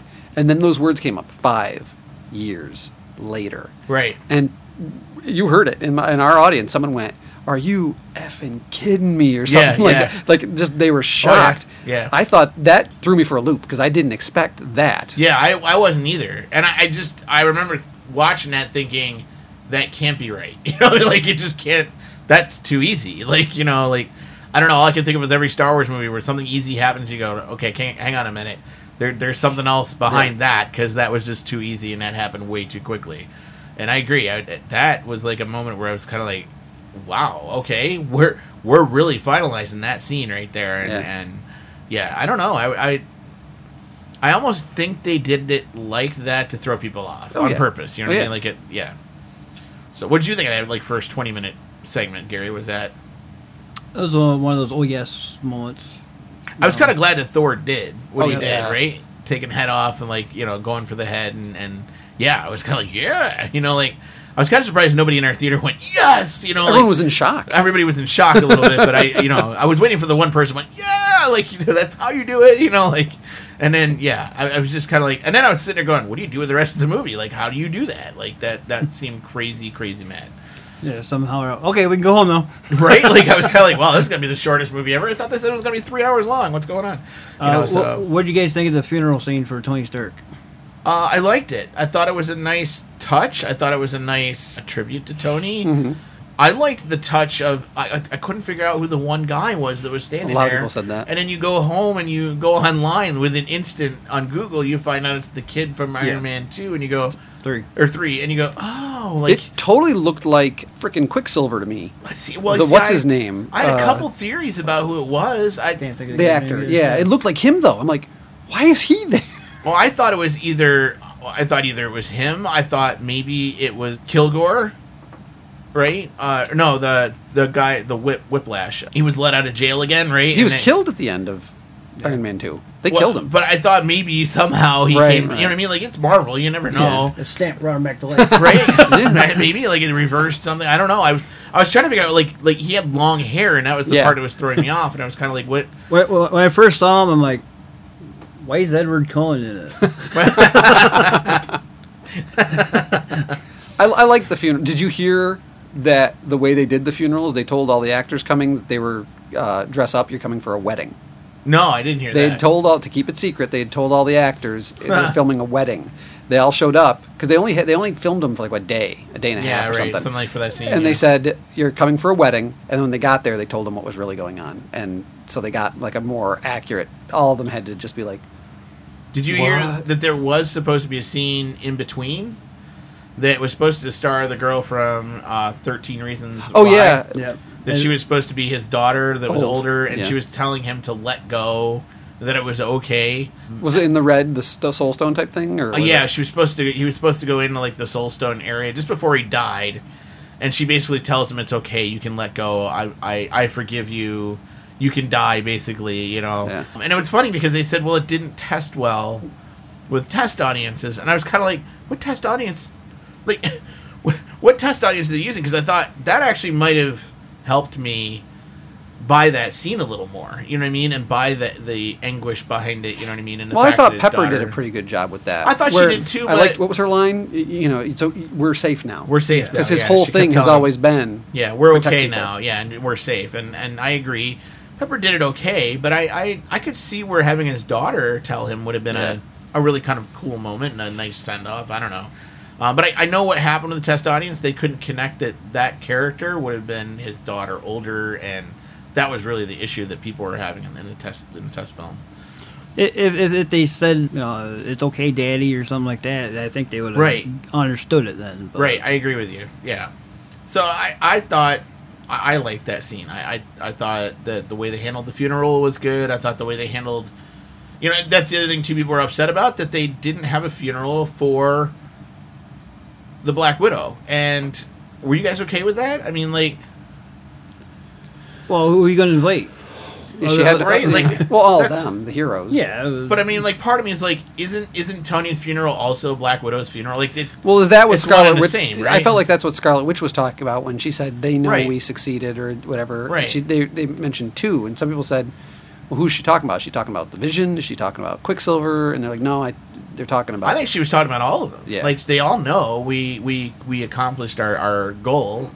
And I just thought Scarlett Johansson's character kind of got her own moment, even though she didn't per se have a funeral Right. specifically to her. But you're right, Gary. That's the weird thing I don't think a lot of people understand. Again, when you don't have the character's backstory yet, which Right. we have not been given. And- I mean, I know it, but And- then and- she's got no family. She's got nothing. She came from nowhere. and we're talking Marvel. right. No body, no death. I agree with you there. So my question still is Gamora alive? Yes. She's stayed in our new universe. She's been pulled through, so she's You now. think she's okay? She missed 5-6 years or whatever. Right. Her and Quill are not boyfriend girlfriend.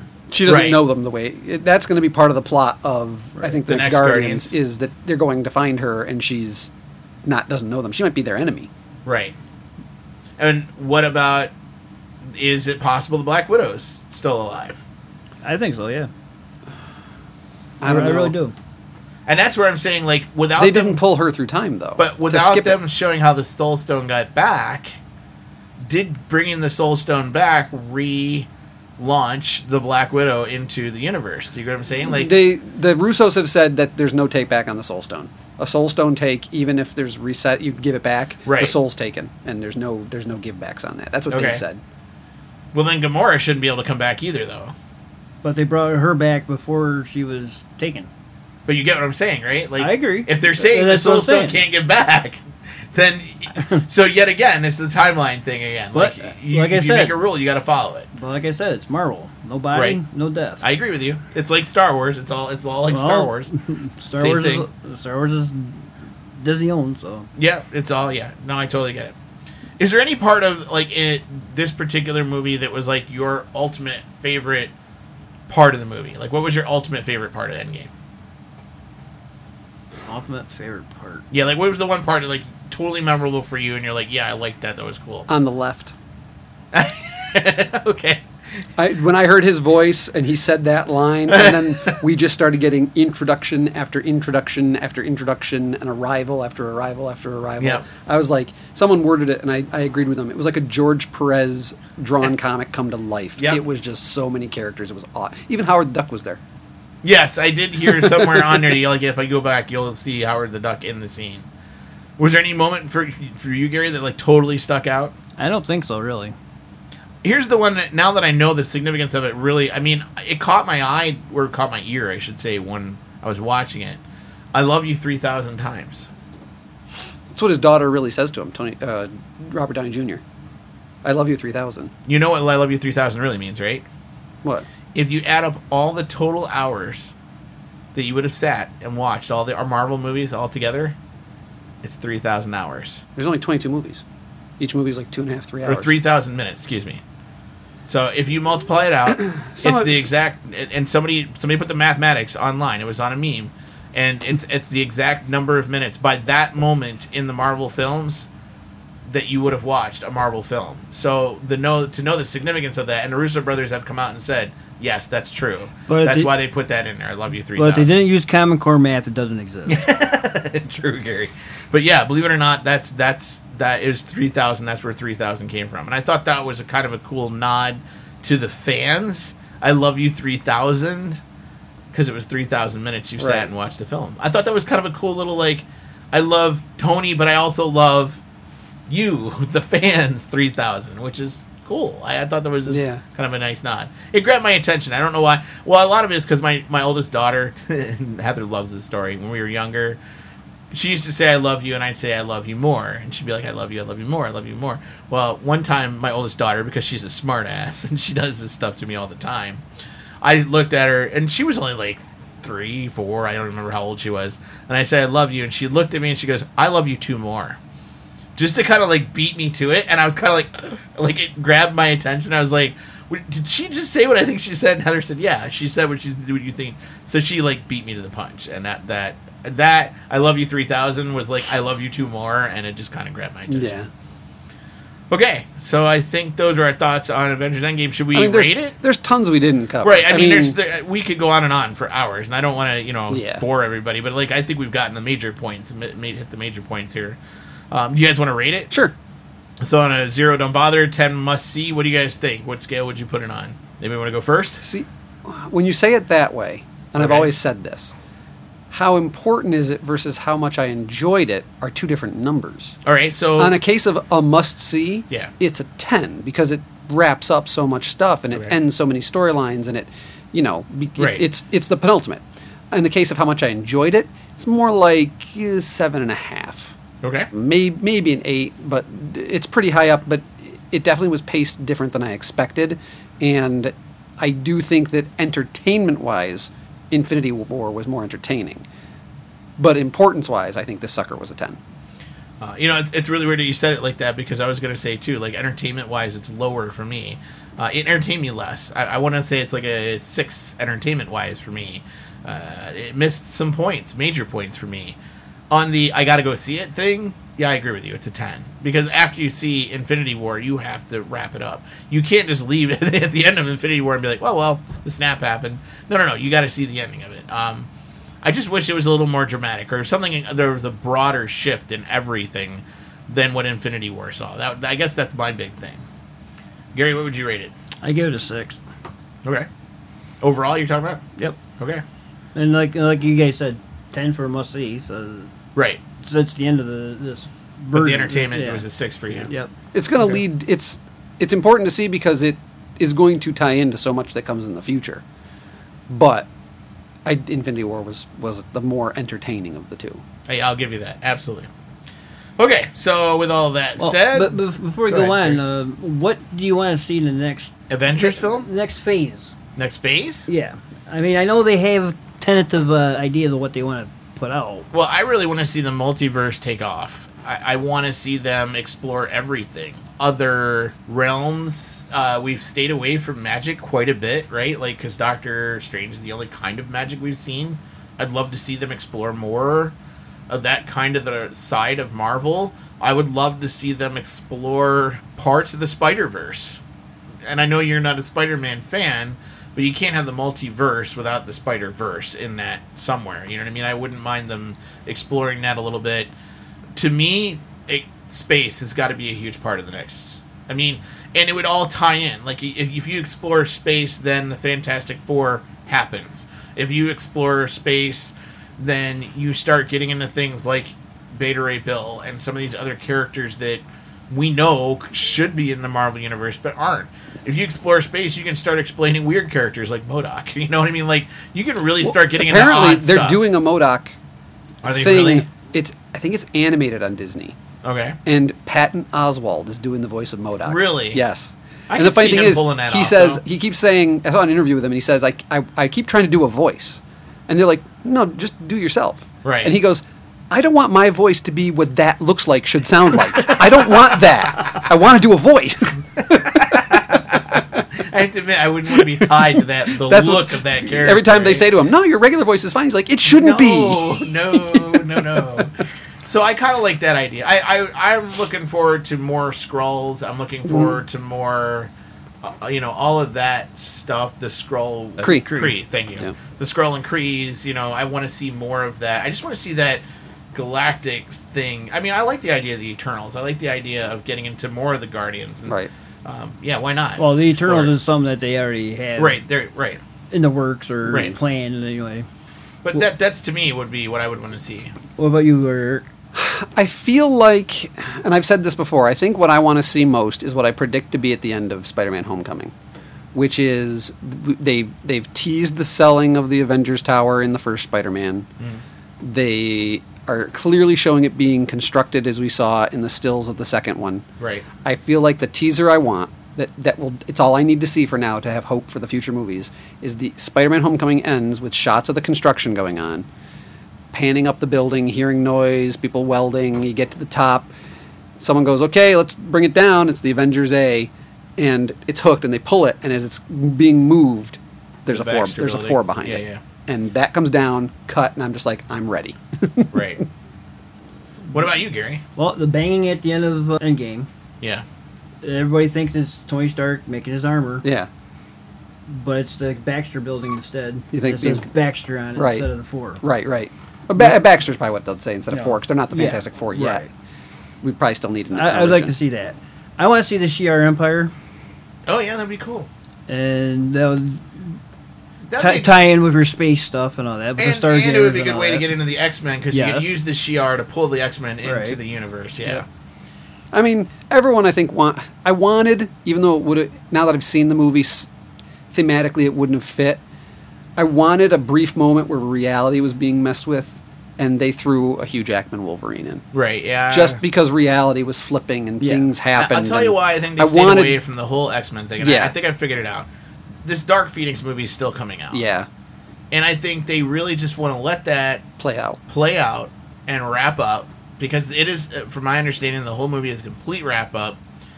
And I think they want to let that dog lie for like a couple years. Yeah. I mean, seriously, like I don't think they want to, because I don't think they want to accidentally tie anything into that at all, because that whole series has been so up and down.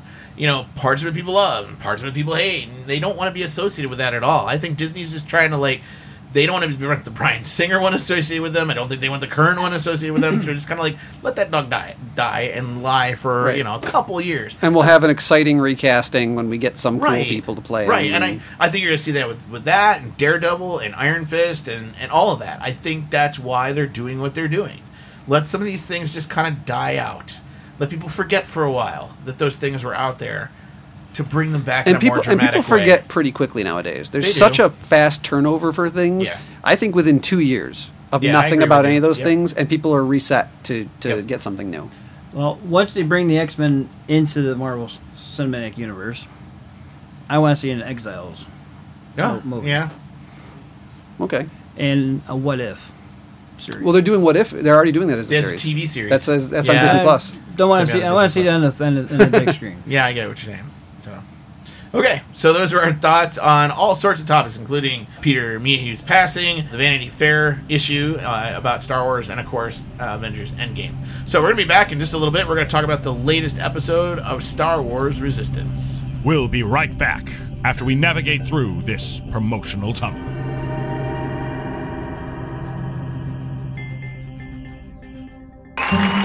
The new Amazon Echo has everyone asking Alexa for help. Alexa, what time is it? What the hell is wrong with this blasted thing? Amanda! But the latest technology isn't always easy to use for people of a certain age. These kids done bought me a busted machine again. Odessa!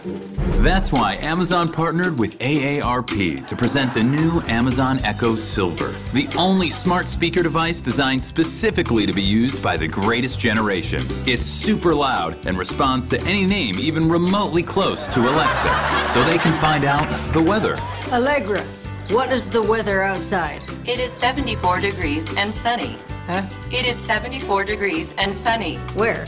Outside. What about it?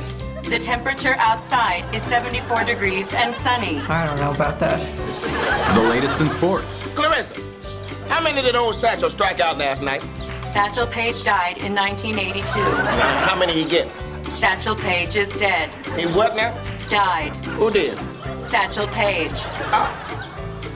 I don't know about that. Even local news and pop culture. Anita, what them boys up to across the street? They are just playing. They what now? They are just playing. You say they just playing now? Yes, they are just playing. I don't know about that. Pair it to smart devices like your thermostat. Alessandra, turn the heat up. The room is already 100 degrees. Are you trying to kill me, Alize? The new Amazon Echo Silver plays all the music they loved when they were young. Angela, play black jazz. Playing, jazz.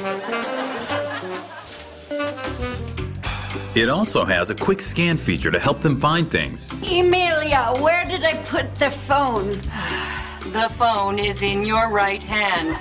And it has an feature for long rambling stories. So then I gave him $5, and he said I only gave him $1. I said, I know I gave you a $5. Because I only had a 5 and a 1 on me. And this is the $1 right here. So, I mean, you tell me who's crazy. Amazon Echo Silver. Get yours today. I said get yours today. To order Amazon Echo Silver, send a check or money order to Amazon.com right now.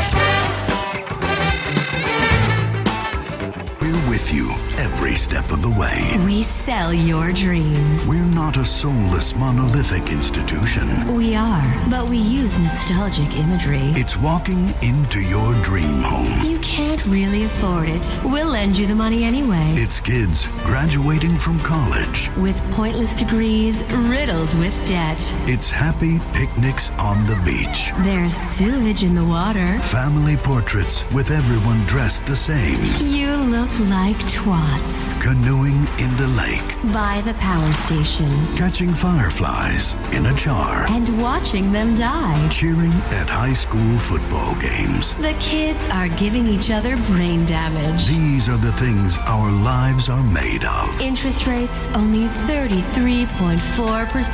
Lombank. We're the American bank that truly more or less cares. About profits.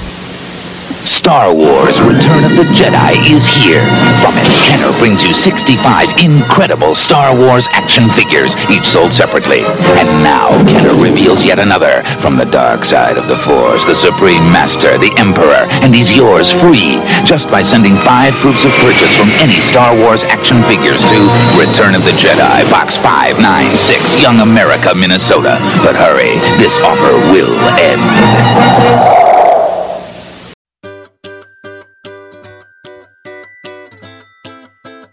Do you own a business or a podcast? Are you looking for ways to expand the audience you reach? Then Star Productions could help you. Southern Tier Audio Recording Productions started off as a homegrown audio recording company, offering professional recordings for aspiring musicians. It is now a multifunctional business, offering DJ services, recording, and advertising services to those who own businesses and podcasts. Email us at galaxycast@gmail.com with the subject advertising if you are interested. We look forward to creating a professional commercial for you that can be used in this podcast or even at your local radio station. Many have exclaimed that our services are out of this world.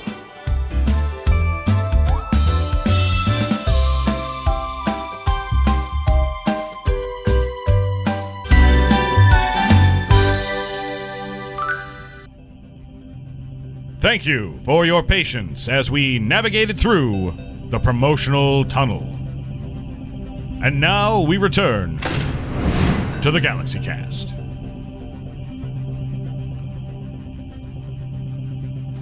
Hi folks, welcome back to this episode of the Galaxy Cast as we talk about Star Wars Resistance Season 1, Episode 11, titled Bebo. Or as Gary likes to call it, we don't care-o.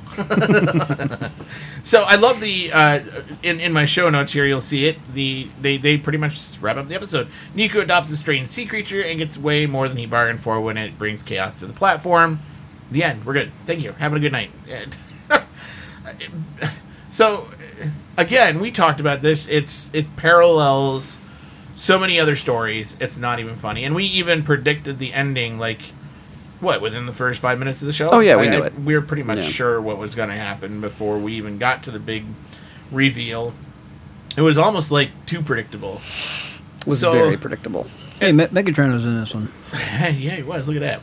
So, at the very beginning of the movie, Niku finds this thing. They pulled up wreckage or something, didn't they? Yeah, they pulled out wreckage, old wreckage. And this thing's in the wreckage, and he names it Bebo, and he calls him his smallest friend, and starts kissing it. Ew. I was, surprised at how quick he was to kiss a creature that looks like that. Well, look at Niku. Yeah, I guess so. They both. He's got fingers grabbing his helmet for a face. True. Yeah. I don't know. It's just kind of weird. He's a living face hugger. It's just kind of weird that he was like kissing it that early. I was like, ew. Okay, so he wants this creature, obviously as a pet. He thinks it's the cutest thing since sliced bread. And we all were kind of like, okay, so something's going to happen with this creature. And it's funny because there's kind of a little mini fight about the creature and whether it's even helping or hindering, and it stinks, and everyone wants him to get rid of it. Right, everybody wants him to get rid of it. So Kaz is going to go out, and they're collecting things for wreckage, right, just to bring back to the platform to sell. Him and his pirate girl. Who he doesn't know is a pirate. Who doesn't even know is a pirate at that point. And so they decide they're going to bring stuff back to sell. Now, there is a little setup of intrigue. The tiniest bit that ties into previous episodes before it becomes completely about something else is she's talking to her right. I was leader. About to get into that. Yeah. And Kragan Gore. Yeah. And he says that there are members of the Resistance on the platform. I never figured out, how did he know? Well, I think that was in that one episode where the fight happened and they figured out that somebody from the Resistance had to know they were coming. Remember, there was a little discussion about that? So I think that's where that came in. And so he tells Sonara, there's got to be somebody from the Resistance in there. She thinks it might be Kaz. Right. So she's kind of like, while they're out on this platform, trying to like dig for information from Kaz to see if he'll just give it up. And ironically, he almost just gives it up. And if it hadn't been for the creature, he might have talked too much, which is weird. But that goes back to what you've talked about a lot, too, where he's like a spy, but he's like the worst spy ever. He's a very unlikable character because he constantly is doing extremely telegraphed facial expressions and voice inflections where it's like way too, obvious what he's thinking. Me? Oh, I'm not hiding anything. Why would you think that? It's like way overdone. You it's do like that really well. Yeah, that's actually. the problem. It's like it's too much. I think we should hire you for Star Wars Resistance. Yeah, they got to make him more. He's not subtle enough. He doesn't. I get with you. He just there's no subtext to anything he's saying. He's it's overplayed. All overplayed. Yeah. Do you think that's the directing though, or do you think that's the actor? That's the part I'm still trying to decide. I think he's written that way. Yeah, it's the writing. The writing. Okay, I could agree with that. So they see this big, huge creature go underneath their platform and it's heading towards their big platform.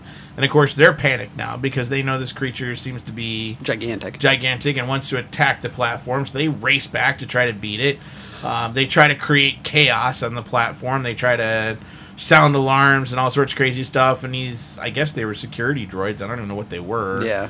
Stop them from doing it. And then, of course, the creature attacks anyway. Yes. Right, but then the green guy loses the Bibbo. Yeah, Niku loses Bibbo. So they run after him and all that. They go down in the engineering aspect of the place. Back with those turtle creatures. Yep. And that's where we find Kel, and I forget the name of the daughter. His sister or something. Yeah, his sister. And it was kind of interesting because, they don't say where the power comes from, but the sister says... It's clearly Force. She sees the future, right? Yeah. And I'm sitting there thinking, that's got to be a Force kid, right? Yeah. Like they're almost hinting that maybe these two are Force users. Just the girl. I don't think the boy is. Well, that we know of yet. I'm wondering, why would you have the boy there unless there's something we don't know yet that maybe we're going to get into later. Good brother and sister, and right. The one's got the Force and the other one doesn't. Maybe. I'm thinking maybe they both do, and he just doesn't know what his powers are yet. It's a reverse Luke and Leia. Yeah. Right, almost, she's the more powerful one, That's and true, he doesn't know what power he's got. Right, that's what I'm thinking, yeah. So when he gets old and about 60 years old, he can do his Mary Poppins. Yes, he can float into space. He'll do a Dick Van Dyke through space. There you go, yeah. Hop through some painting or something. Chimney. I was just sitting here thinking he'll be Chimney, Chim, the Force. I saw a thing where British actors reviewed Americans doing English accents. Yeah. And they asked them who did the best, and they asked who did the worst. They all universally went, Dick Van Dyke and Mary Poppins was the worst. Really? They said it was so it was embarrassingly overdone and it was over the top. It was supposed and they're like, it was a horrible. Yeah. Well, it was very Cockney-esque and very bad in that regard, yeah. So anyway, the station goes on alert because now they're getting attacked. Yes. And they launched, what would they call it? Their Squadron A or whatever, their Alpha Squadron. I don't know. The Racers. The Racers, which it was kind of cool to finally see the Racers, all of them, involved in something. Well, they did that one episode, fight, and they just went away. And we didn't see what they did. Right. Like, we didn't actually watch the fight. Now we actually got to watch them fight, which was kind of cool. Did you also catch the little bit of foreshadowing they threw in when she fixed the doors to the pirate girl there, Nazine? Yeah, Sinara. Or Nazneen. Yeah, Sinara. Oh, Sinara San. Sinara San. Yeah. Oh, the person's name is Sinara. Sinara San. He said, "This is the pirate alarm," and she's like, "Good to know." And then he left, and she repaired it. But I wonder if she's left something in so that if it gets attacked in the future, the doors will drop. Right, the doors will drop. So I'm thinking that's going to tie in late. That little moment, I think, is kind of important. Yeah. So maybe that was a little kind of like nugget of something that's going to happen later. Nugget. So, nugget. So the battle happens, and of course, Hype Phazon seems to be the guy leading the charge, which we knew was going to kind of be the case. And, we had some cool fight scenes in there a little bit. Considering that's the only one we know anything about. Right? Well, we know a little bit about Griff, and the rest of them we kind of know, but not really, because we've had maybe one episode introduction of any of them. I thought it was interesting, I knew they all had guns on their ships, but apparently they all have missiles on their ships. And they get told by Captain Doza not to use the missiles because it's too close to the platform. And then it was funny, by the time the thing's ripping the platform apart, he's like, yeah, use missiles. We don't care at this point. It doesn't matter. Just stop the thing. Right, just stop it at any. And we're practically screaming at the TV at this point. We knew exactly what was going on. Yeah. We knew Bibbo was the creature's pet or kid. Yeah. And that's all the creature wanted. They tried to throw you off by constantly saying it's its food source. It's come to eat it. It's come to eat it. That way Niku was protecting it even more so. I don't want it to be eaten. So Niku ends up... Okay, here's this, 50-foot monster. It's going to eat this little... well, that's what I was thinking. If it's eating him, it's like a snack, maybe, right? Like, that's something I get stuck in my teeth if I'm the size of that creature, it's like a poppy seed. Right? Yeah. Like Reese's Pieces or something. Like a Tic Tac, you know? Like, actually, the creature gives, the bigger creature, that's what gives him better breath. Is the stinky-smelling version of him. Yeah. So anyway, so it's going after the Tic Tac, and so they decide to bring the baby out to its mother, and of course Niku brings it out and he's practically crying. We're supposed to have this soulful moment, and then the creature goes away with mom. What I thought was really weird is mom puts the creature, the son or daughter, we're not sure which, in the palm of her hand and dives underwater, and that's it. That's all we see. I mean, it probably sticks to her. I would hope, but it's like a barnacle. Can it breathe underwater? Because it didn't. I don't know. That's where they found it when they pulled up the wreckage. It was in I guess a piece. It's true. It was in with a piece out of the water. So I'm sure it's fine. I'm hoping it's okay. But I like that though. It raised the one tentacle up, like it's gonna slap him. Yeah, and then it kind of offered. Yeah, it came down, and then it's I thought that the scale of the monster was really cool. That was pretty impressive when it rose up. Yeah, you talked about the Zelo Beast. I think in the long run, it actually might be bigger than a Zelo Beast at the size and scale of that creature that we saw. Pretty close, maybe same size as the Zelo Beast. It was pretty big. Now, I want to see a future episode where this thing encounters a Zelo Beast. I feel like this will be a future episode where it's going to come to the rescue. Yeah. Because Niku saved the creature. Yeah. Like we were almost predicting that at some point. And then we need the space whales to come. Here I come to save the day. Light speed space whales. With the 2 droids on her back. Yeah. the one from hyperspace. Right, from hyperspace. That's Clone Wars. That's going to be the name of my band. Hyperspace? Light speed space whales. That's going to be the name of my band. Droids in Space. Okay, so I'm not going to have a band. That's pretty much the whole story. I mean, other than that, and that's where I kind of agree with Gary. I'm kind of like, what was the point? Like, I still am trying to figure out from the grander scheme of Star Wars where this story even fit in. I can't, for the life of me, figure out other than that nugget you brought up, Eric, that I didn't even catch on to. You're just stuck on that word, aren't you? That I didn't even catch on to what that. Maybe the most significant thing of the whole episode that took place. Possible that in the opening of the back and forth with the trying to get the information and are you part of the resistance? Yeah, but that could have been done in any other episode in any other way, So it's just kind of yet again we're kind of sitting here perplexed because everybody keeps saying the show gets better and better as it goes on, and we're all sitting here going, really? Are we watching the same show? I love you to death, Gary, but he's fighting me every week going, do we have to watch Resistance? And I'm kind of yes, we're going to keep going. I want to finish it.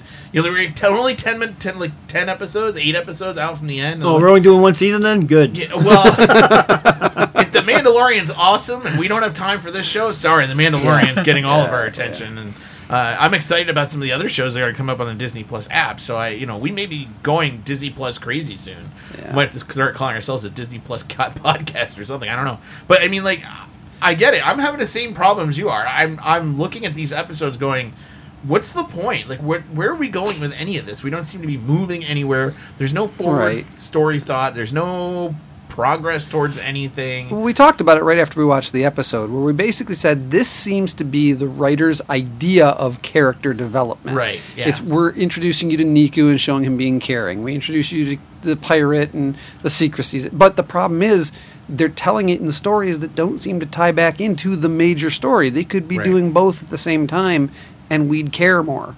But because each of these are throwaway stories. And again, maybe they're not. Like we said, maybe the creature comes back later. Right. But so much of this story seemed to not tie into all the other things that they could be talking about that are interesting. It doesn't feel like character development. It just feels kind of boring. I say it's a whole bunch of false advertising because when they first were showing this thing, it's about racing. Yeah. And then we're getting... I gotta admit, if I was watching this for the racing aspect, I'd be really disappointed. I mean, thank God I'm not. But I mean, you could be and be like, "Where's the racing?" Well, that's what I'm saying. Is it's when they were talking about it was about these pilots, these racers, become the next Resistance pilots. And we thought we get to meet all these racers. Yeah, and we haven't met a dang one of them. Really, quite honestly, yeah. And I get it. I'm in the same boat. I'm still perplexed. Where we're going with this? What are we doing? I'd like to think it's like a Stephen King book with a long setup. And then the And then a payoff really starts quick payoff happening, at the end. and we're like, oh, okay, all these characters, now that we don't really know them, but now that we've spent time with them, at least they start doing cool things, and then we like them more. Maybe. I hope. Rebels was that way. I was about to say, if never you got remember, there. towards the end of Rebels, we did feel a little better about it. I mean, I still don't think we felt a total connection with it. But by the end, when Kanan died and all these other things happened, we were kind of like, okay, there's a small... something happened. Yay! Yeah, like we were kind of like that, realistically. All right, so let's rate this episode, because we rate every episode. 0 is a don't bother, 10's a must-see. I'll go first. Go ahead, Gary. What was 0. I was waiting for that. A big goose egg. 0. I'm taking it because it just didn't matter, right, in the longer scheme of things. What does it have to do with Star Wars? Did it feel Star Wars-esque at all? Like, No. I guess that's one of my problems here. Yeah, there's It very didn't little. feel very Star Wars-esque at all. Was BB-8 even in this episode? It was for a very short, brief time. Okay. Very brief. That's the closest you came to anything that felt Star Wars-y. I'll give Just you because that. you know the character. How about you, Eric? What would you rate this one? I'm like at a 2. Yeah. You know, it's like it wasn't super entertaining because it was predictable. Yeah. I said this off air, but I'll say it now on air. It's basically the movie Gorgo. Right. If you've ever seen the old monster movie Gorgo, which was a British version of kind of Godzilla, because it attacks like the Tower or Big Ben and stuff. It was a story about they catch this monster, they think it's a huge monster, and it's rampaging, and they catch it, and then a bigger one comes out of the ocean, and they realize it's its mom coming to get it back, and they let it go, and the things leave peacefully. Boy, sounds a lot like the episode we just watched. Right. And then, because there's no Star Wars in it, there's barely mention of the Resistance or of the there was no mention of the First Order, Not pretty at all. much. Right. The tiny bit with the pirates, like a few seconds. It was an inconsequential episode. There's literally about 15 seconds worth of stuff in there that might tie into future episodes. That's funny, Eric. That's what I was going to rate. I was going to rate it a 2 as well. And that's because there's 2 good things in the entire episode. The one good thing in the episode was the point that you made that I didn't even catch about the future pirate thing. And then, to me, the only other good moment was the fact that the pirate captain let her know they're aware that somebody from the Resistance is on there. That's the only 2 good parts of the whole episode. That's the rest 15 of it could have seconds. been, right, it could have been done in any other episode at any other time. That little nugget. The nugget, as Gary likes to call it. Okay. I really do hope stuff starts happening in this show soon. Soon, right? Because I'm going crazy at this point. I'm like, where are we going? And with I this? do remember a lot of people I followed online back when this was current episodes, because Right. we're way behind. If We are people way haven't guessed. behind, yeah. When they were watching what I assumed to be was about this time frame, they were all bored. They were all saying, God, something happened Yeah, because we're ready please, to for leave. Lord, yeah. So I feel like maybe something will start happening in about 2 to 3 episodes. I heard 2 episodes from now, it's supposed to get a lot more exciting from that point to the Okay, end. That's what I'm hearing. Let's hope. Of course, my expectations are so low at this point, I don't know. So we can always hope. I want space whales. We need a new hope. Do you hear that? We need a new hope. We need space whales. Space whales. Jedi Killer Dillion drops on the platform, starts You know what we slaughtering need? everybody. Hang That'd be on. awesome. Hang on. Here's what we need. We need Peter Dinklage to wear pants with space whales. So Yes. you can go, space whales. Space whales. Yep. Space shorts. Look at my space whales. You, up front. You're being pretty rude. I love that whole thing.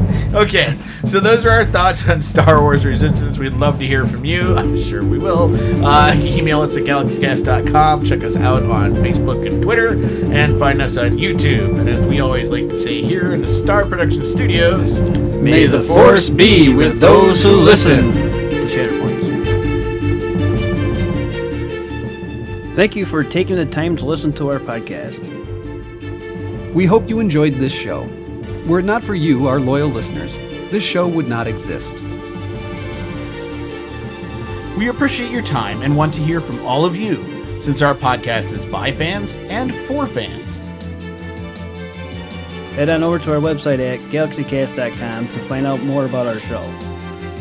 Write to the show by sending an email to galaxycast@gmail.com.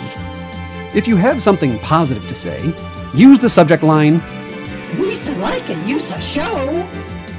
If you have a complaint, make your subject line, You've failed me for the last time. And look for the Galaxy Cast on social media, including Facebook, Twitter, and other media soon to come. Carry on, wayward travelers. Warp Factor 2. First star to the left, straight on till morning.